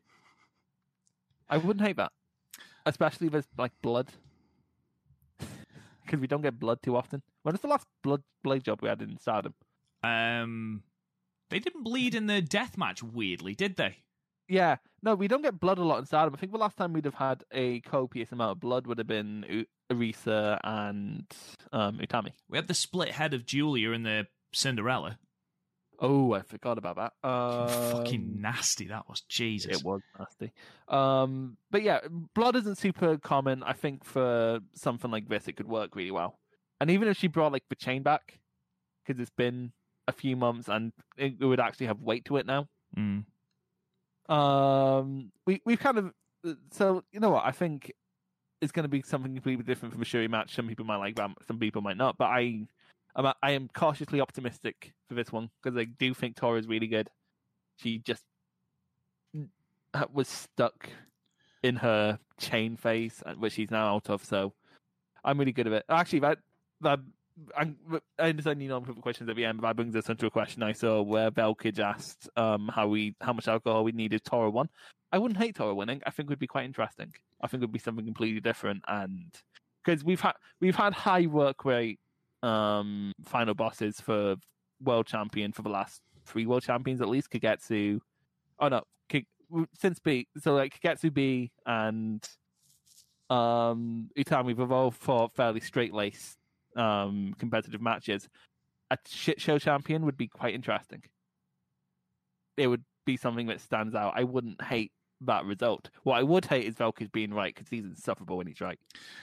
Yeah, Jesus. And he's put above the question, monthly reminder that I have said Natsuko will have a title match soon enough in January. He's been plugging that for a while. I think Armani Shoe Exchange has been plugging that for a while as well. Yeah, and I hate it when he's right because he's right all the fucking time. He's always fucking right. Like fucking hell. And you know what? He's even right when it comes to recommendations. He's like, he was plugging away he recommended DDT to me in a Facebook group before we even started the podcast like a year and a half ago, and now it's my favorite thing in wrestling. And he's like, I'm so proud of you. I'm like, damn it, I hate when you're right. Fucking hell. Conversely to Chris, if Tora wins, I will drink myself into a stupor. I mean, like, it's on a weekend. It's bold of him to assume I wouldn't already be drunk watching it, but and in terms of but again, I think it would be a very interesting result. I think I'd like it much more than Rob would. But like again, something different, variety, something different. It wouldn't even have to be a long way. Maybe like a short 3-month one with 2 defenses, and it's all a big shit show. And then whoever conquers has saved Stardom. However, I think it could be very, very interesting. I'm not saying it would be like critically as good, but you know, you sometimes need to try new things, and that would be a new thing. So. Let's preview the rest of this card then. Let's go through it and talk about who we think is going to win each match. You can tell that we are quite a few people down with injury. We start with the Gauntlet Tag, which gets a lot of people on the card. So the Gauntlet Tag teams are Micah and Lady C, Hanan and Hina, Saki Kashima and Rina, and Konami and Fukiken Death. Why are they having this tag? Yeah, well, it's because they keep adding members. It's because they keep nicking members from stars. Yeah, I would have thought like half the Stardom roster at this point. Which is why I'm saying it would be cool if they mugged Utami, because then we'd get a lot of different... Anyway, yeah. I don't really care who wins this one, to be honest with you. No. If I wasn't reviewing the show, it'd be one of those matches I'd skip. 100%. I'd love to see Micah and Lady C get the win. Whether they do, I don't know. I'm leaning more towards one of the Oedo Tai teams just because Oedo Tai are getting the push at the moment. Each team has a pin eater, so it's really anyone's game. Absolutely. In fact, the only team that haven't really got a pin eater in the grand scheme of things are Konami and Fukigen. Yeah, well, Fukigen's kind of a... She is a pin eater, but when you compare it to Rina, Hina, and Lady C... Yeah. Special tag team match then. Queen's Quest, Momo Watanabe and Azumi taking on Starlight Kid and Ruaka. I wonder who's losing. Yeah. Well, you say that, it wouldn't surprise me if Oedo Tai win this. It wouldn't surprise me. Obviously, all the focus is on Starlight Kid. Depends how they book it. If you're going to book it as a descent for Starlight Kid, you could do a brutal DQ, put Starlight over as a heel, and then get into Utami's head for later in the night because her backups. It would also give an excuse for why Queen's Quest wouldn't come out to help Utami because they're injured. I think. Yeah, we'll see. I'm undecided. It depends, like, say, how they want to book it. If they want... Also, what I do like is they say, Starlight's now lower than Ruaka, but Konami's the one stuck in the gauntlet. The gauntlet with Fukigen, I know. It depends if they're going to have Mayu and Koguma win the tag belts, and then you can have that parallel between the rise of Mayu and Koguma and the sort of fall of Starlight Kid. Or if you want to book Starlight Kid as a brutal heel, fully embracing that dark side, then it depends how you book it. I honestly think you're putting more thought into this match than Stardom did. Maybe. Future of Stardom tournament final with Mina Shirakawa taking on Unagi Sayaka. Chris, who have you got to win the vacant Future of Stardom championship? I hope it's Mina, because I can't handle more Unagi singles matches. I really want it to be Mina. Really want it to be Mina. Don't get me wrong, it's a Future Stardom title, so I don't have a ton of vested interest, but I'd rather see more Mina singles matches than I would Unagi singles matches. Yeah, ultimately, do you want to see Unagi versus Rina, or do you want to see Mina versus Rina? And if the answer is Unagi versus Rina, you're wrong. I mean, honestly, if you give an answer, you're a fucking nerd. I'll be honest, mate. I think they're going to put it on Unagi. I'll be honest, that's fine. It doesn't really matter that much. It's the fucking feud about. I know, but it means, like you said, it's more singles matches for Unagi. They'll be like 5 minutes long. Calm your ass down.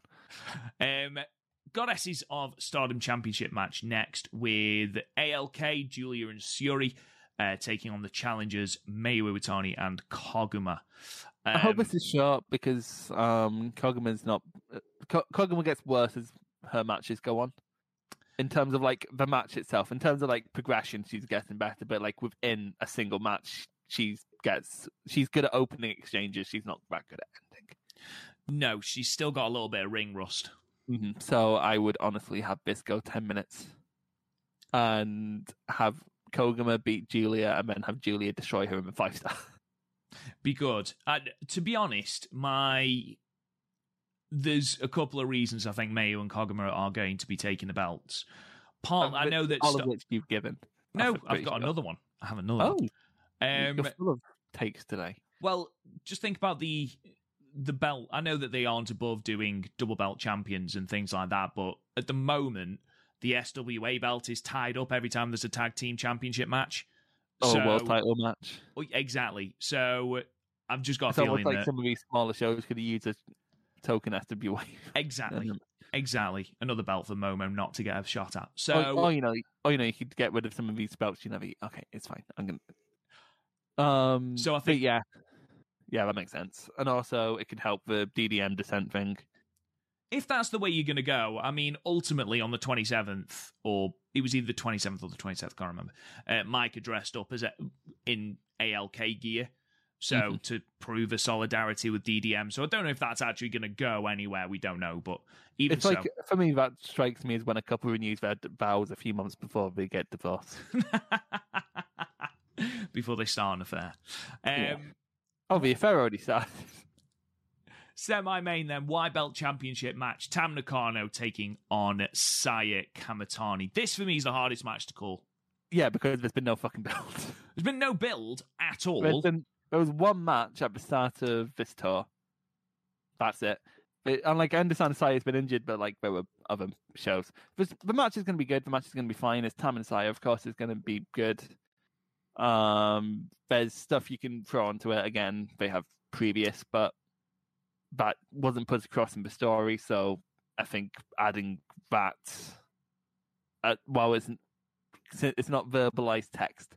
So I think adding that would basically be adding your fan fiction to this title match. I think it's pretty straightforward, and I can see either person winning. I'd like Tam to win just because she's not had a fair shake of it with the white belt. Because if you remember, she was the hottest thing going into Budokan. Like, she was over like Rover, and now meh. Yeah. If Tam wins, who would you like to see her? Who would you like to see challenger for the white belt? I don't think she'd defend, because the 5-star will be at the end of next month. It starts the end of July in this very building. So like, I don't think she'll have another defense before for white belt. So I'll wait to see her block and let you know. Okay. I wouldn't be surprised if a block were announced in this show. It wouldn't surprise me either. That's actually a great shout. That is a great shout. Yeah, because it's in this building, so it makes sense.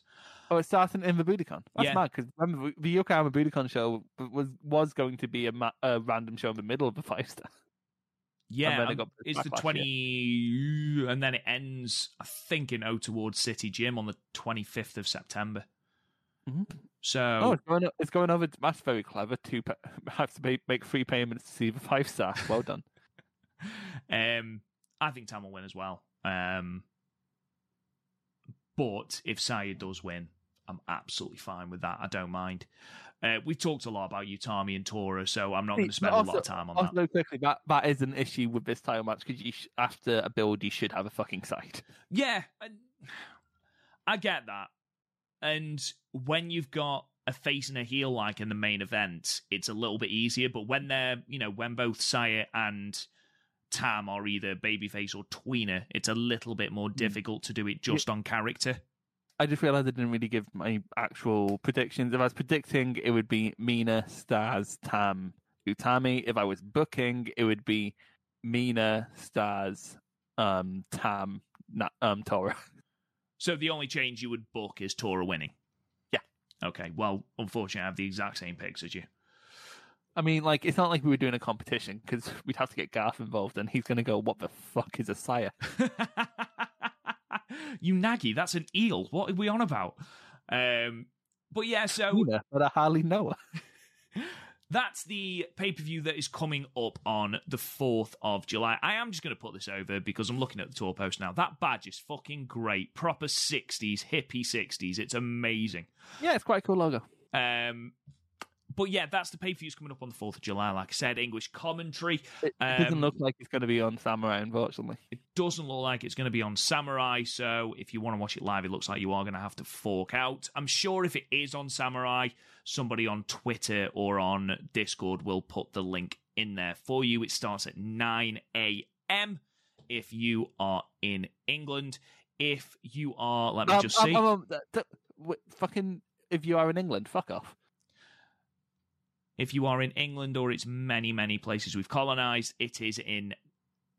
No, if you're in 9 a.m... if you're in the UK, it's 9 a.m. If you're in Japan, it's 5 p.m., 4 a.m. Eastern Time, 1 a.m. Pacific. The English beat Germany and suddenly we're all up in their fucking high horse. Right, last thing then, before we disappear, we've got a couple of questions. So, taking to Twitter first... Matt B on Twitter, very quick question. Which stable would Lady C have the most upside in, Chris? Honestly, right now, Stars, because there's no one else. In terms of who she'd fit in, it would be Queen's Quest. I think she'd fit best in. So not Cosmic Angels? That is where the story was going. It was, and they seem to have dropped it. Dropping a Tam storyline, that's a surprise. I don't know. Like, the only... Because every stable... if she went into DVDM, she'll be a pin eater. Actually, whatever stable she'll go in, she'll be a pin eater. But I'd say Stars just because there's no one else there, she'd have more chance to shine, I guess. Because it's so barren.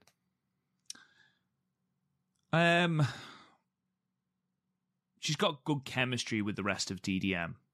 But well, that's because that's the only one we think about, because that's the only one she's teamed with in a major match.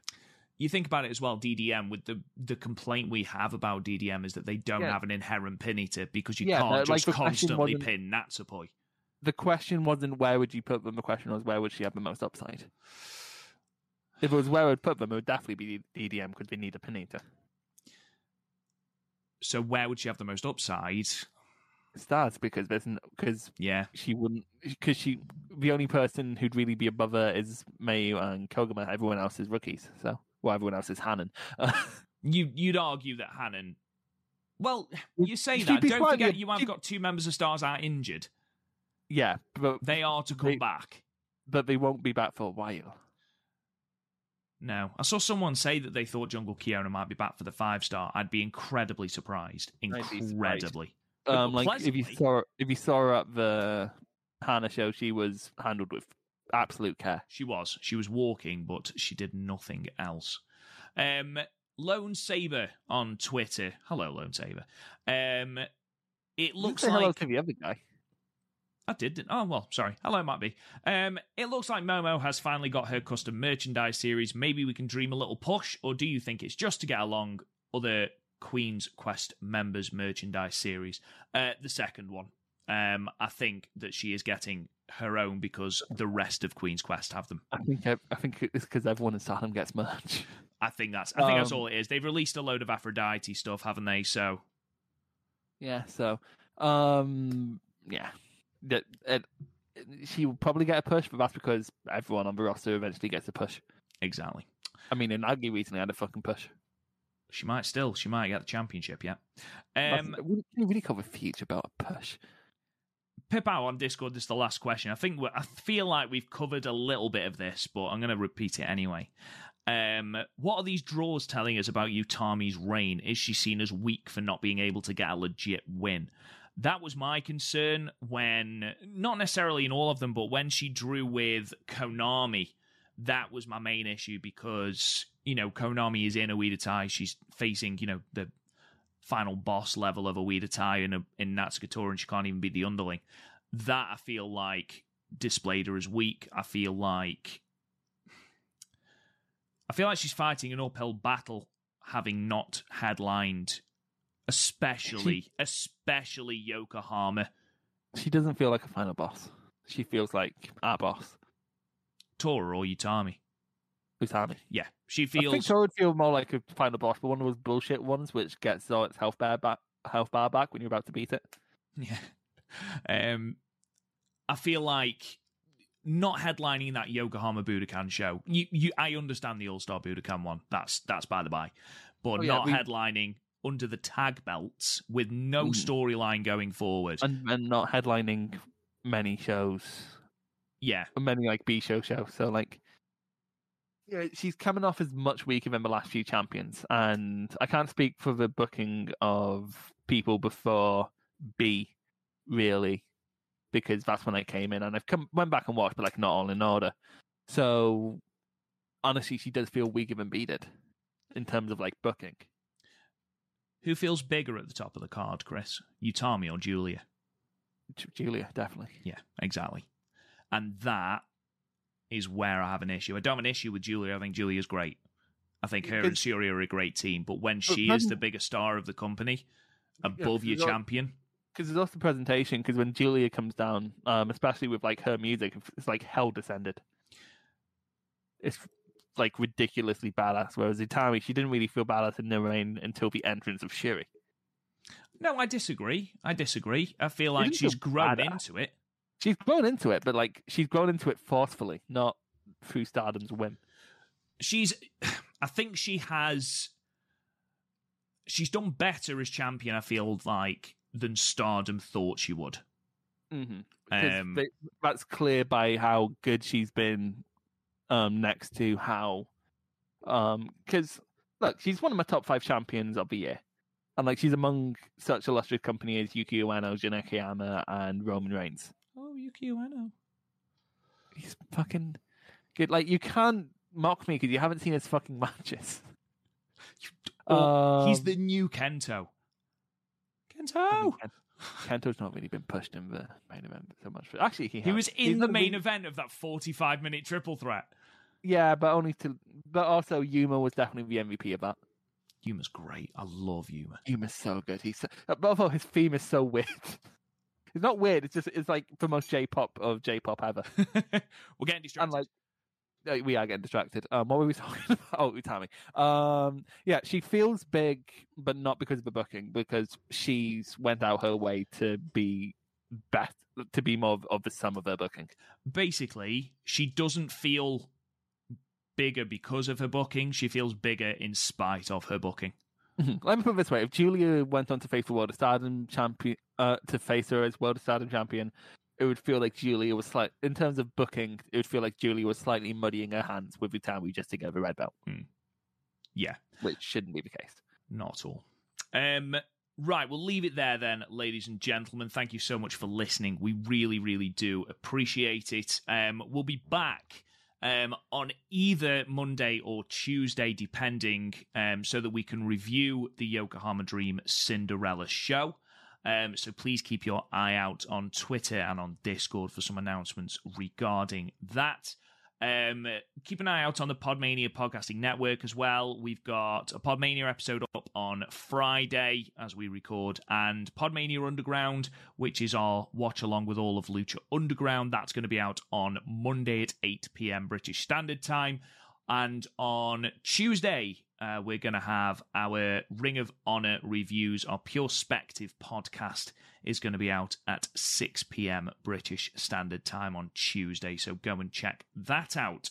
In the meantime, make sure you subscribe to the podcast. If you think we've earned it, please give us a 5-star review and a comment. It helps us shoot up those rankings and helps more people discover the podcast.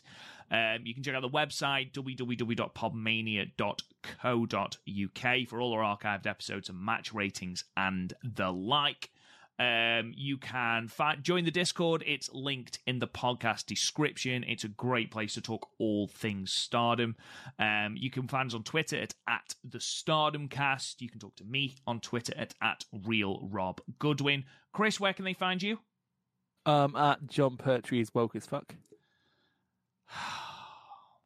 And we'll talk to you guys again soon.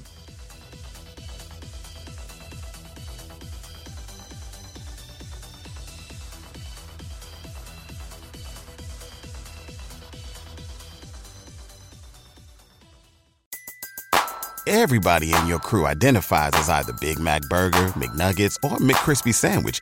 But you're the Filet-O-Fish Sandwich all day. That crispy fish, that savory tartar sauce, that melty cheese, that pillowy bun. Yeah, you get it.